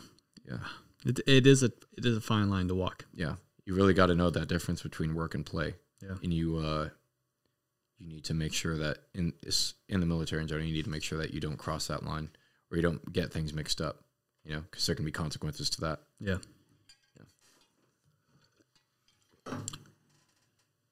Yeah, it's interesting. I think that's interesting. Only being an Air Force guy, I think when I meet Marines and Army people, they're like, especially since I've been at E7, when I meet E5s, E4s, they just act differently. Yeah. And it's like, I don't really know how to respond to this because that's not normal. Yeah, definitely. Yeah. But even like, look at us, E7, E5, we're wearing these stupid hoodies. Yeah. Like, you gotta have some sort of like individual identity, Yeah. Still, you can't let the military become your whole identity. That's not a good thing. You have to be your own person. Yeah. Yeah. Like they always say the military is a lifestyle, not a job, not just a job. At the same time, however, you still have to remember the name that's on the right side of your chest, because you kept that name with you since birth. You only got the branch of service like several years ago. For me, it's in the case of me, it's 6 years. How long have you been in the Air Force? 12. 12. Yeah, you only put U.S. Air Force on 12 years ago, but you've been John Taisu, and I've been Morgan Weibel for 24 years. You've been John Taisu for however many years? 31. 31, yeah. When's your birthday? Yeah. My birthday's April 4th. Oh, shit. So you just turned 24. Yeah, just turned 24. I think you are the youngest person. I think it was Langford who's 20. He turned 24 in like March, I think. Yeah. Yeah. That's crazy. Youngest of the 14 humans on here. Well, when we're done, you'll be number 14. Yeah. That's crazy, man. That's insane to think about. All right. Let's talk about how's the Air Force made you better? The Air Force has made me better because it's taught me to be a bit more independent, taking care of myself. Like, again, going back to those things, those standards that I have to uphold on my own. Like, I have to do that on my own. There's nobody watching over me.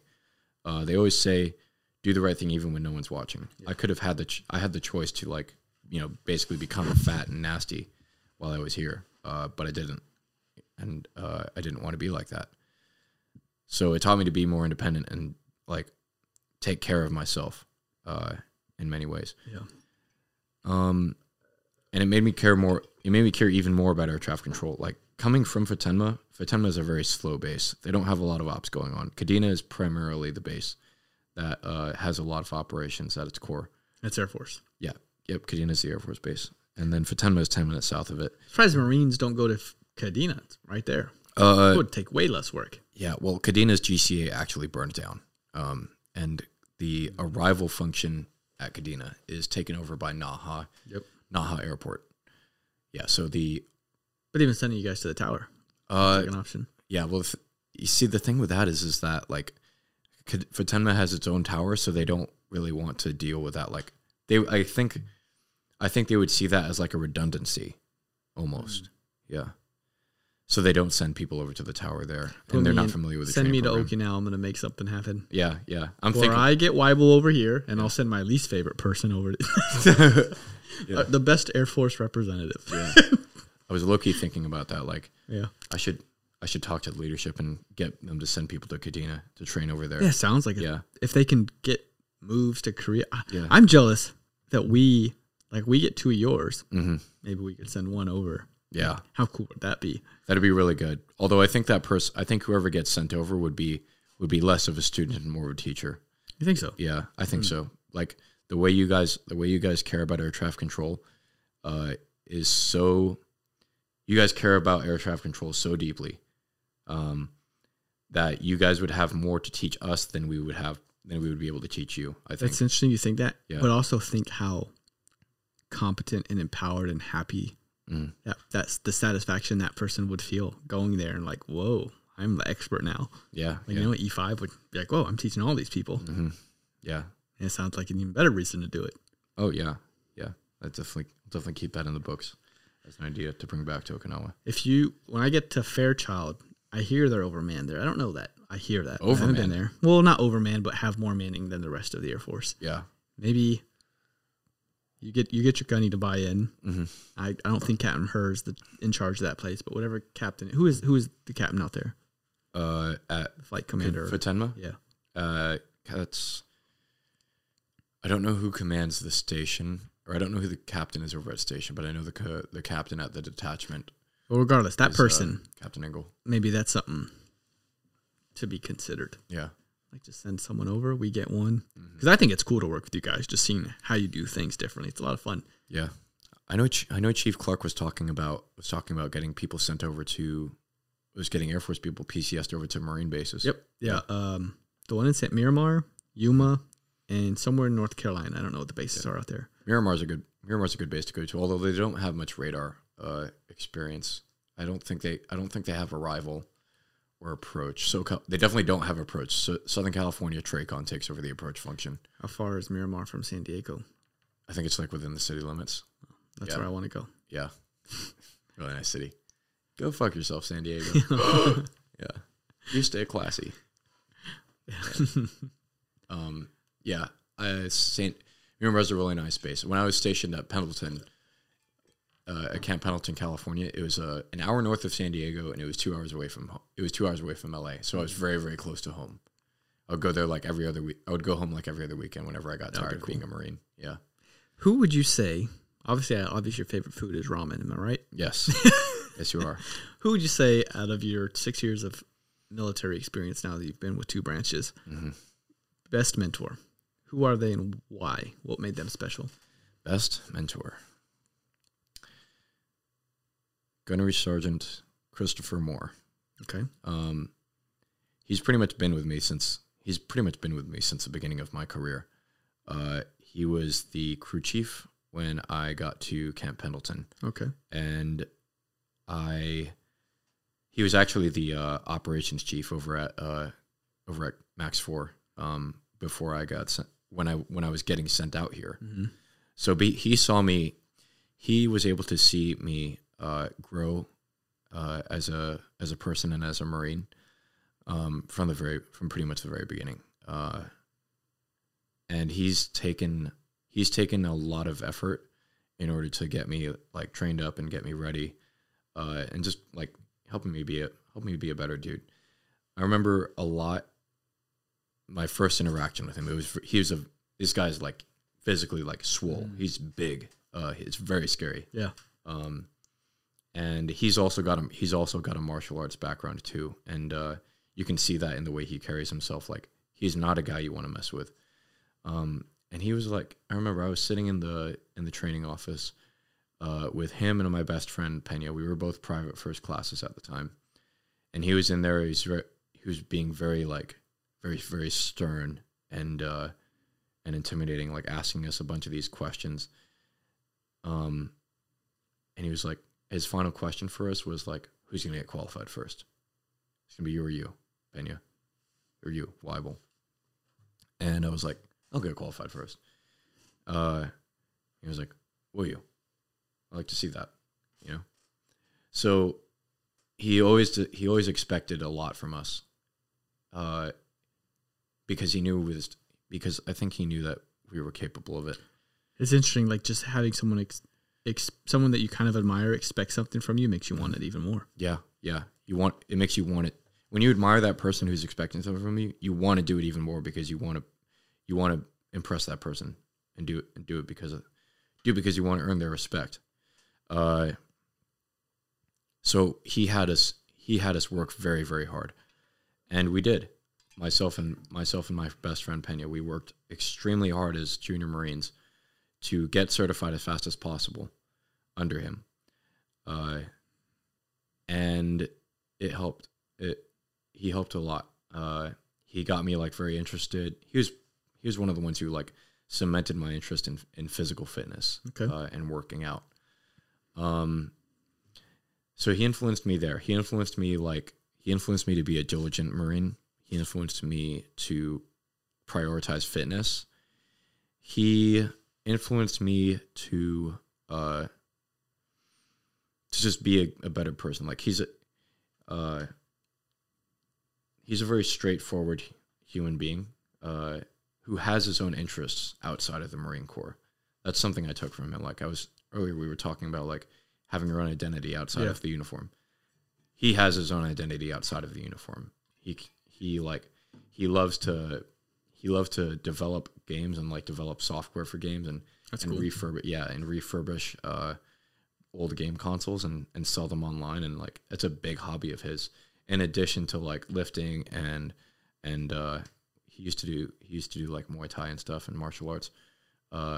He's not really so much active in it anymore, but like those were some of his interests outside of work, and I took that from him and applied it to my own life. Like I have my own interests as well outside of work, outside of being a Marine. It's not my whole identity, and I think that's something that everybody should take with them. Yeah, and he was also just a very, very good leader in general.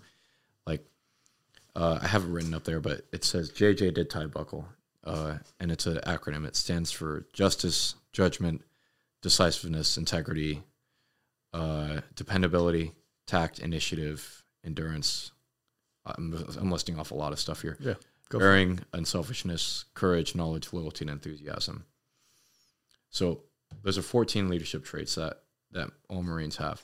And if I could think of one person who embodies all of those things, it would be him. Is he still E7? He was actually in E6 when I first met him. He was staff sergeant more when I first met him as my crew chief. He got promoted to E7 at around like early 2018. Okay. Yeah, and he's still in E7 right now. Okay. It takes a while. Yeah. It takes a while to get promoted when you're that high up in the Marine Corps, on the enlisted side at least. Is he still in Fatima? Yep, he's the headquarters and headquarters squadron staff non-commissioned officer in charge right now. Okay. So he's dealing a lot with like, he's basically the same thing as, he's basically Chief Clark, essentially. That's cool. He's basically the chief controller over there. Well, Chief Clark is the chief controller on like 3 other more important jobs. Yeah, he's got a lot of hats to wear. Sergeant Moore is that. Yeah. Yeah. Mm-hmm. Yeah, but I would say when Yui Harik gets to Okinawa, you got to make those two meet up. Mm-hmm. Yeah, those two are, you put those two minds together and they can make something great. Yeah, they're good dudes. Yep. So this is usually my final question. We don't have to end it. We're only 90 minutes in, so we still have a good 40 minutes. But something I always like to ask, and we've led into it now that I've thought about Yui Har, and I've brought up other people, Chief Clark, and it's what I call is building the perfect air traffic controller, where we take your best 5 from different categories. Yeah, yeah. And the 5 categories, here's what they're going to be. It's going to be best air traffic controller, most book smart, the nicest, best natural leader. Yeah. And then if you could have someone follow you around for the rest of your air traffic control career from the beginning to the end, who would it be? So starting with the best air traffic controller in your 6 years, who is it? The best air traffic controller in my 6 years. Oh, man. See, I wrote someone up there, but when you said 6 years throughout my whole career, I'd have to change my answer. I think, the best controller would probably be Gunnery Sergeant Moore. Like, I've seen him control, and he's absolutely amazing. Great leader, great person, great controller. Why didn't he join the Air Force? He's got all 3. Well, he's a badass. Not saying you guys are not, but he's hardcore. He's hardcore, man. No, he's a phenomenal controller. Was he your trainer? Yeah, he was. Okay. Yeah, he's just so knowledgeable about air traffic control, and his experience and his techniques are just they are what got me certified. And his training was what helped me. He helped me stay away from getting washed out. Basically, it's awesome. I'd like to meet this guy. You should. I hope you do one day. Yeah, he's a really good dude. Get to Japan. It's quick. He's got to be on his way out soon. Yeah. That's a good pick. So you sounded like you had someone else prepared to pick. Who would you have picked? It was going to be JS, Josh Smith. Oh, shit. Yeah. I know that guy. Mm-hmm. Yeah, good dude. Yeah, I was gonna say him, because he's much the same way. Like, I've seen him control, and his techniques for controlling are just absolutely phenomenal. Yeah. Like, it was most apparent to me when I watched him, when he was helping me do like arrival and approach sims at Kunsan. His tips and stuff were very, very good. You know, like him acting as my assist and helping me out and coaching me, helped the simulations run a lot smoother. And he basically saved the day in several sims that I ran. And watching him in live traffic is very much the same. Like, his experience level is just out of this world. It's awesome. Yeah. Especially because that dude got here like 4 months after you, so he made a quick impression on you for you to pick him. You know? Oh yeah, it's funny. The first impression I had of him was that he was a very, very goofy, wacky dude. Because like as soon I could see that. Well, I like that dude a lot. Yeah, he's great. Yeah, because as soon as I saw him, like as soon as he saw me, he walks into the IFR room and he starts talking to Yui, who's on the soup desk, and then he sees everyone else. And then his eyes turn towards me, and he like does a double take, and he's like, "You look different." Yeah, he's like rubbing his eyes and shit. Like, am I seeing what I'm seeing right now? Is that a Marine standing before me? And I'm just looking back at him like, "Are you okay?" Yeah. Are you on drugs? Yeah. and then I give him the good old like, "Hey, how's it going? I'm Sergeant Weibel," and he's like, "Tech Sergeant Smith, nice to meet you." Yeah. You're a Marine? Yeah. He just. I gotta figure this out. What are you doing here? It was so funny. That's just his mannerisms. Just his mannerisms just get me. He's hilarious. Yeah. Yeah. I mean, that guy, we're both readers, and like a few times we've just went on like a bro date off base just to read a book and like not even talk. We're just at a coffee shop together reading our own book. That is adorable. Yeah, that's a good way to put it. But that's Uh-huh. our thing. I'll never see him again. Oh, Well, since he went on his mid-tour. he did. Yeah. Yep. Damn it. I'm never going to see him again either. Good thing we have him on. Ooh, maybe. He gets back, I think, on the 30th. So On the 30th? maybe you could go to his hotel room and see him if you really want to. Yeah. You have opportunity. Maybe on the 1st, but you will have a small window. True. I'm going to ask you, who is the most book-smart air traffic controller you've ever met? Who would you pick and why? That would be Sergeant Jesse Bram. Oh, He's he was my trainer. yeah. He's just a very, very knowledgeable and intellectually primed airman. Mm-hmm. He knows what he's talking about, 100%. You know, you can argue.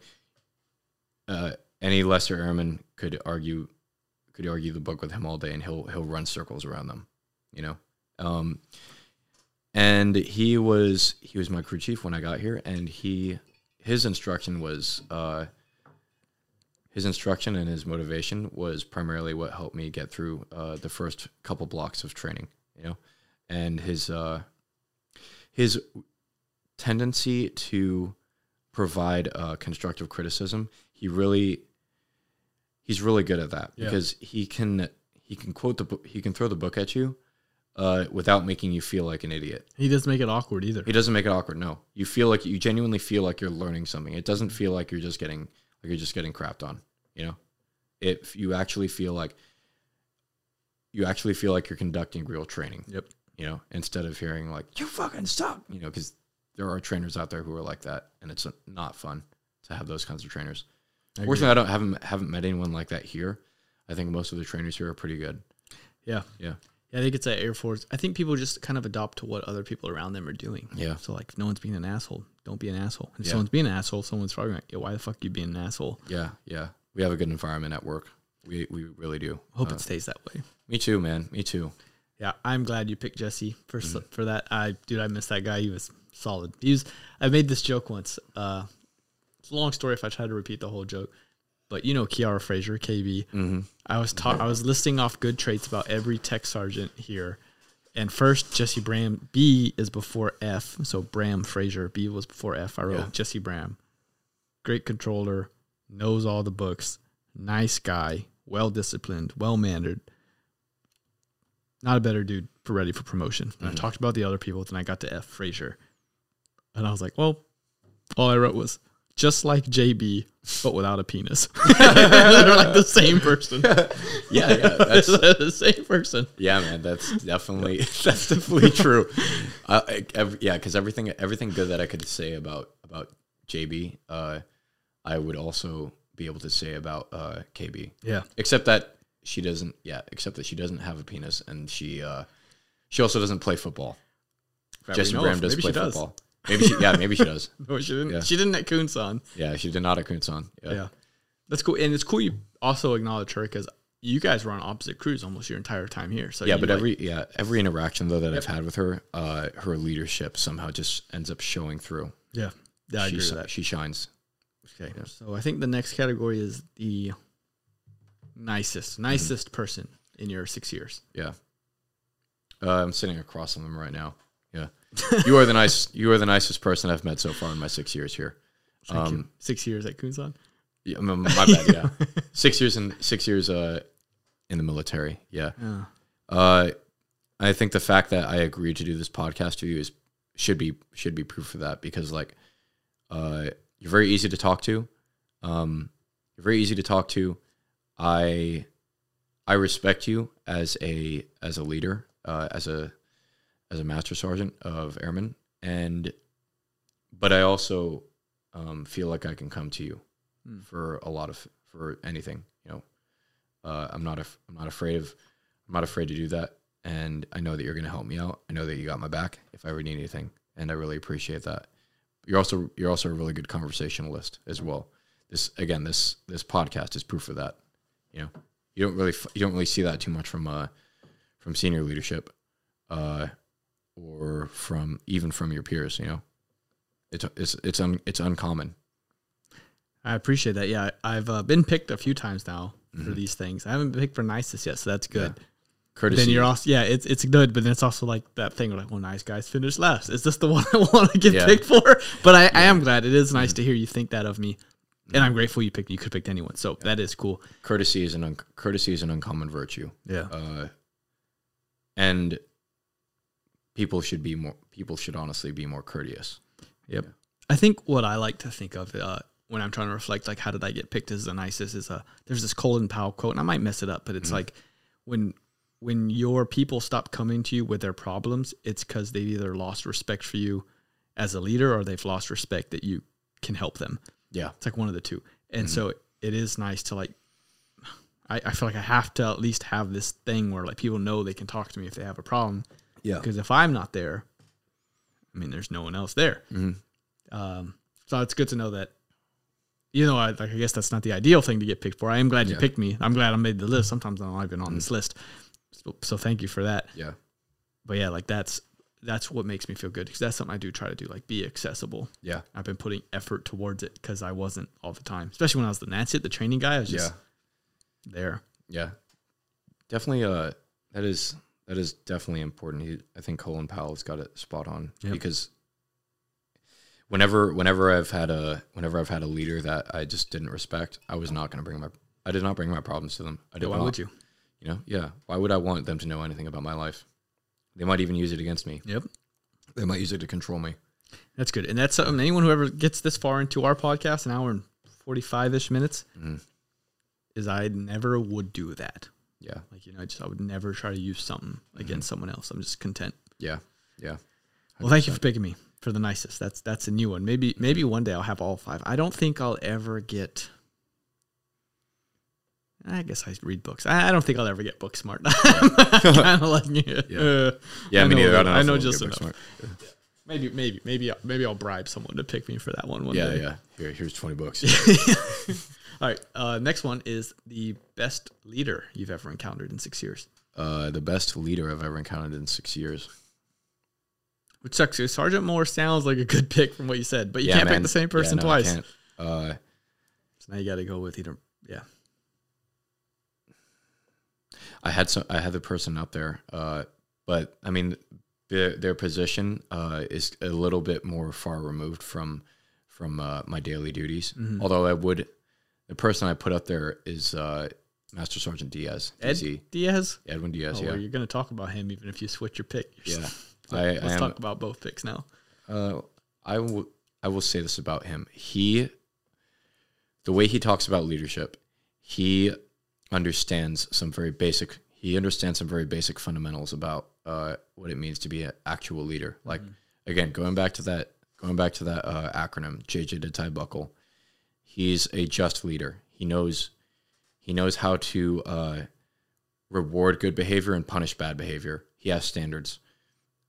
Judgment. Again, he knows when to apply force and when to care for his airmen. Decisiveness. He knows when to make a decision. He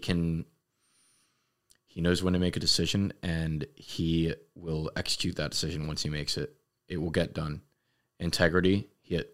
Have you ever met a man? He's never lied. That's as simple as that. He never lies. To write that one down. Yeah. I've never caught him in a lie. I don't think I ever could. I don't think I'd be able to, because he just doesn't do it. Dependability. He's very dependable. He's always getting the job done. He gets the job done as the NAM, and whenever he's needed in a position or as a supervisor, he's there. Yep. Very dependable. Tact. He is very tactful, both with people above and below him. He knows how to approach an airman who may be out of regulations. Like, again, he has standards, right? He can come up to you and say, Airman, you're breaking a standard. You need to fix yourself without offending that airman to the point where they just lose respect for him. A lot of senior leaders in the Marine Corps do not have any tact. Yeah, they have zero tact. Like they try to call you out on something and they're like, "Why the fuck is your fucking shave not correct, Marine? Blah blah blah. You need to go fucking fix yourself, you nasty little creature." Like, that's not tactful at all. He does not do that. He understands the proper way to approach a situation, especially if it's one that needs correcting. Initiative. He always takes the initiative. During KFT, he was a prime example of that. Like, the way he controlled the final push and arrival on the day shift was... Yeah, he could have sat out. Yeah, he could have sat out, but he was there. He took the initiative, and it was something to behold. His controlling abilities are insanely good. He has bearing, that's for sure. He does not lose his mind in position. Again, during KFT, he did not freak out once. Unselfishness, like, he bought a CAC trip, and he had to work that weekend, and he literally just gave me the tickets for free. He allowed me to go on that trip, and I didn't have to pay him back at all. That's cool. Yeah. He never told me about that. I hang out with him. He never told me. He is such a unselfish dude, and he's really awesome. Courage. Courage is a little harder to talk about, because when we think of courage, we always think of like the physical courage that it takes to survive in combat. But none of us have been to combat, so we can't really speak to that. But he has moral courage. He has moral courage to say what this is the right thing to do, and then he will enforce that standard. So he has courage in that respect. He has moral courage, and he has mental courage. He's got mental toughness. You know, you can see that. You can even see that in his physicality. Like, he's been on this new workout program recently, and he's getting swole, and he's getting swole. He's fit, and he wants to. You can see that in the way that he carries himself. He's spreading that knowledge to other people. Like, he's always inviting people to come work out with him and come run with him. Doing that, being that dedicated to your physical fitness takes courage. Being physically fit is not just, it says a lot about you as a person. It's a status symbol. And he has that. Loyalty. He's very loyal. He's a loyal friend. He's loyal to his country, and he demonstrates that every day by showing up to work and serving his country. And he's loyal to his friends. He's loyal to the people that he serves, his airmen and his Marines. Mm-hmm. He wants us to be the best that we can be, and he wants to see us succeed. Yeah. Yeah. Yeah. And last one is enthusiasm. Actually, I might have skipped endurance. He has endurance. You know, he can get through anything. But enthusiasm, he's very enthusiastic. The day of my arrival certification, he and I were talking, and we were debriefing what had happened, and he was explaining it. And he's got a huge passion for what he does. Even if it might be like kind of boring, you know, like, not saying the NAM dudes are totally boring, but like some of it was, wasn't like very stimulating mentally, but he does it anyway. He's very enthusiastic about it because he knows that it matters and it's important, and he takes it very seriously, and that's how he demonstrates his enthusiasm, especially for air traffic. He's very enthusiastic about being the best air traffic controller that he can be. So he's like really all around the best leader.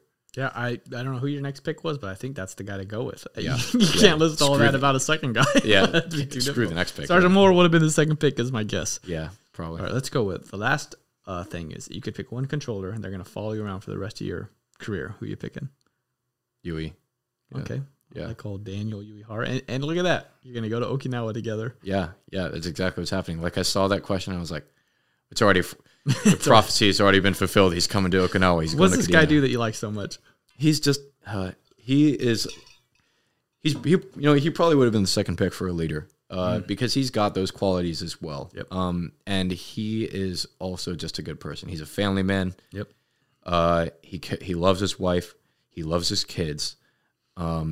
He is a true leader of airmen, and now a true leader of Marines, because he got me and Aracha through the rest of the training program. After JB went to the NSE office and started doing his work there, when he became the assistant chief controller, he he kind of got removed from like the daily operations of A Crew, but Yui took over, and it was like he didn't skip a beat. He was just right there. He was on it, and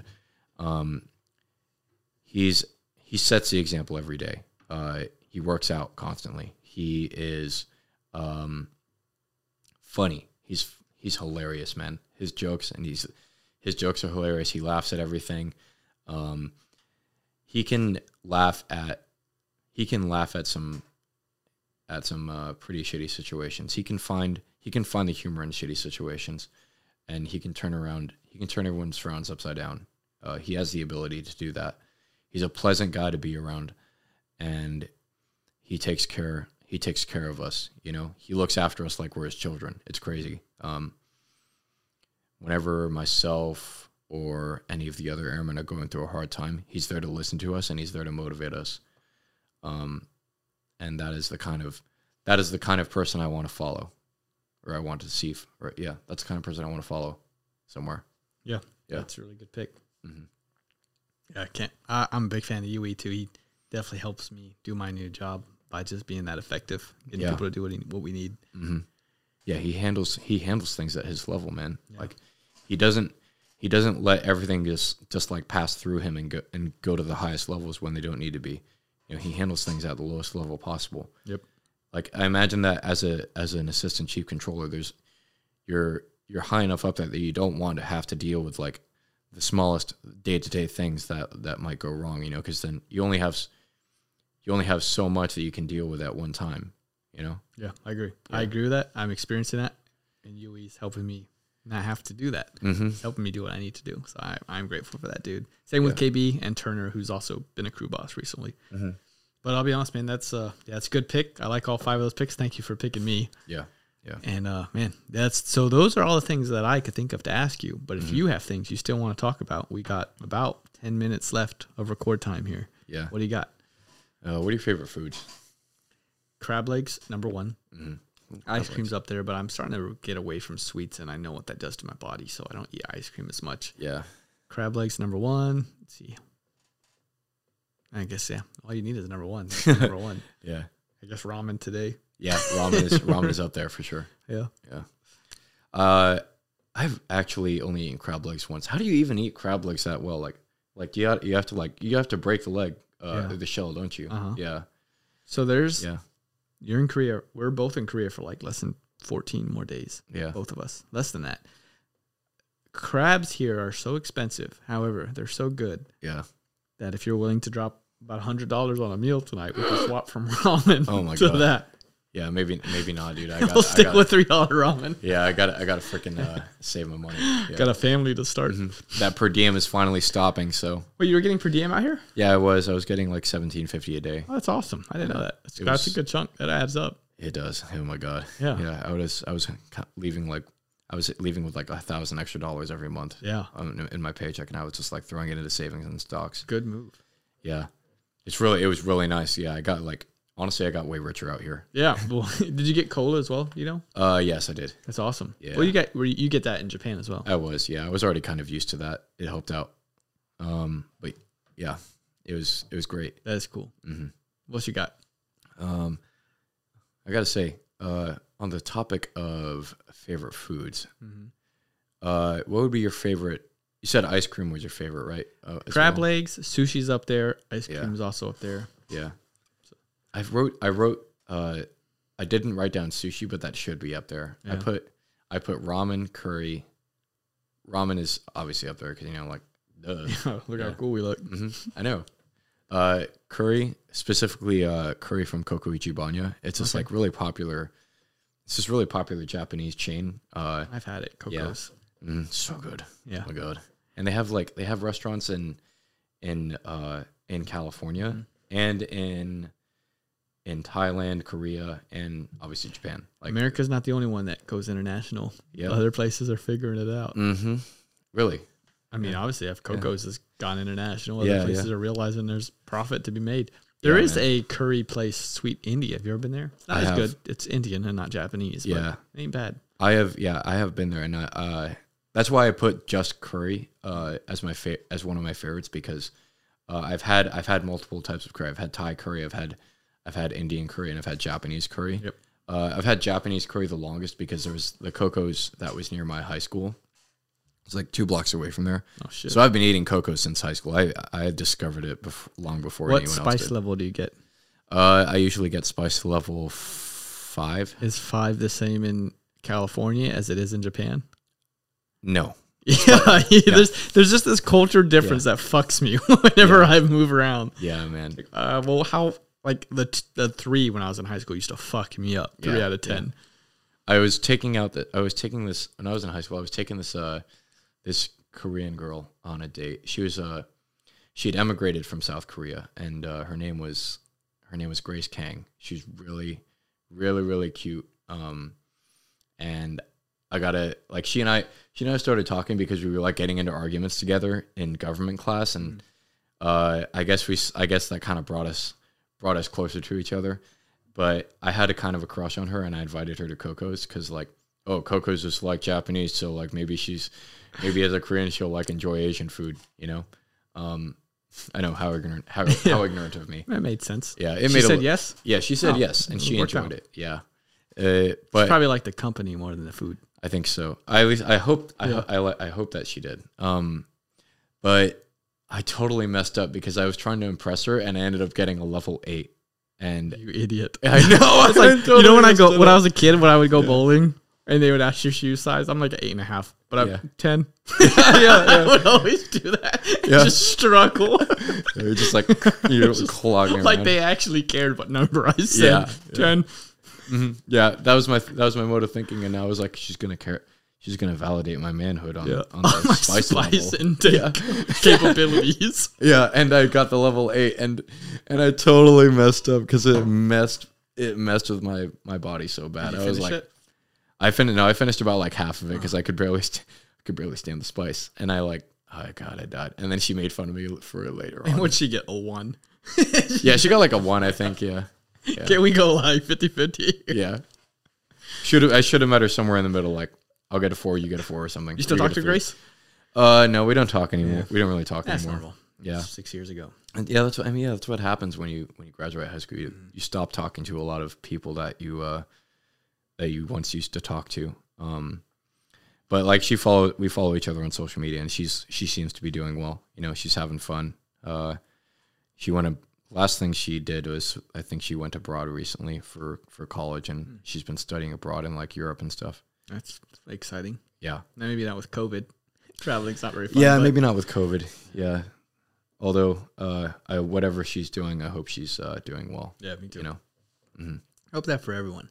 Dude, I really do appreciate you coming on here. I'm glad we got it out. I'm glad we could like decipher the difference between someone's whole year of experience working with the Air Force. Yeah. I wish Fraser started a book club. Mm-hmm. I wish I would have forced you to be a part of that because it's been pretty good. Mm-hmm. But now we're both leaving, so you're out. Yeah, we can't do it. Unfortunately. But other than that, man, like, dude, I'm glad you're on here. We got 4 minutes left till this thing cuts off. So anything you have left to say, get it out, and I'll hit the end button. Yeah. Man, what should I say? You got a whole 4 minutes. Actually, you got like 6 minutes and 15 seconds. Oh, nice. That's good. I gotta say, when you're going through your military career and also in life in general, just make sure that you prioritize your values as a person above all else, because it doesn't matter if you are an admin guy working at like, I don't know, MPF or CSS, or if you are MARSOC, Marine Special Operations.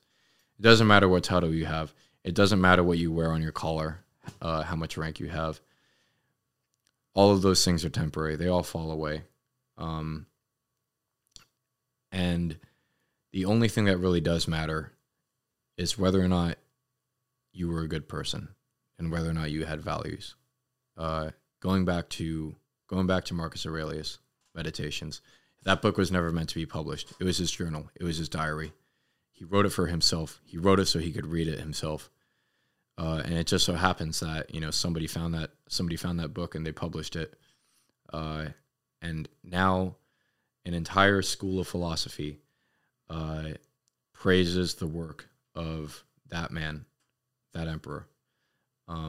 And one of the most profound things that I took from that book was that a man is nothing without his virtues. You have to have virtues. You have to have morals and principles that you fight for and that you stand for and that guide you. And you have to live up to them, because people can say that they have certain morals, but if they don't act out those morals in life, and if they don't hold true to them in their actions, what they declare versus what they are may be very different. So always make a declaration of what your morals are, but audit yourself every day to see if you live up to them. Mm-hmm. You know, Chief Master Sergeant Ronnie Woods, who's also on there. He's on there. Yeah, I'm sure he mentioned it during his podcast, but one of his goals every day that he wakes up is to put a smile on somebody's face and make them happy. He said that. Yeah. If you can do that, if he does that, then he goes to sleep a happy man. He feels like he's done something. And that doesn't have to be everybody's goal, but it's a good example of one to have, you know? Mm-hmm. Every day, just try to do the right thing. And if you don't know what the right thing to do is, look at your conscience. Maybe that might tell you. And if you still can't figure out what that is, maybe even if you don't have a conscience, think about the way your actions might affect other people. Are you going to bring happiness to their lives, or are you going to bring misery? You know, be the kind of guy that brings happiness to other people's lives. And make sure that in their interactions with you, you don't make them feel poor. Yeah. Man, those are really good final words. Usually I try to do my own final, but I'm not even going to do that this time. That was really good. And if you got nothing left, you've still got about 2.5 minutes. Mm-hmm. You got anything else? No, I don't think so. All right, yeah. So here's my last request is, we haven't looked at the camera together. I feel like a good thumbnail for the YouTube thing would be both of us like visibly showing these stupid ramen noodle things. Oh, yeah. Yeah.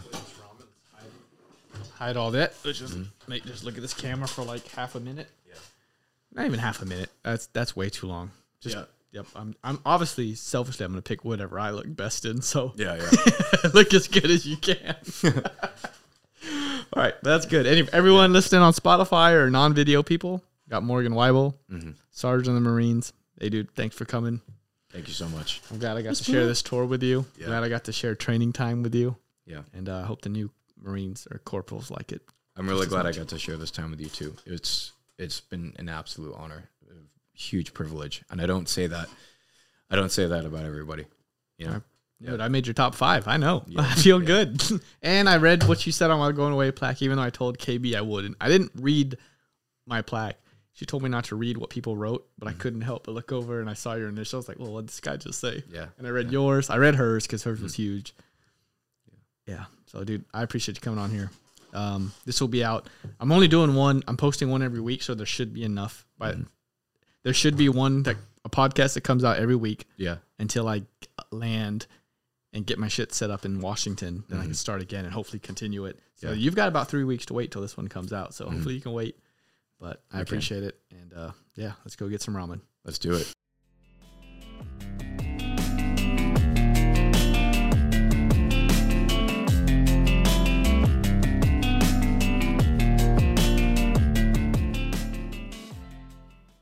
Morgan, that was really fun talking to you, dude. I'm going to miss you. I'm sad to leave Korea. If I could stay here for another year, I probably would. And I know you said the same thing. Am I right? You would stay here if you could? Yeah, I definitely would. Yeah, it's been a really good experience so far. It has been a good experience.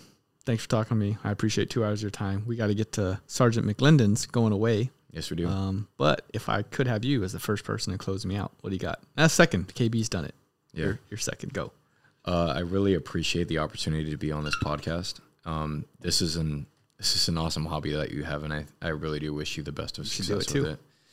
I might one day. Yeah, I might. It's fun. Yeah, interviewing people is nice, and talking to them about their personal life experiences. It's really fun to learn about the things that people have been through. Yeah, I think I get more joy just letting other people do it and hearing their own voice and talking to someone that I'm actually interested. Yeah.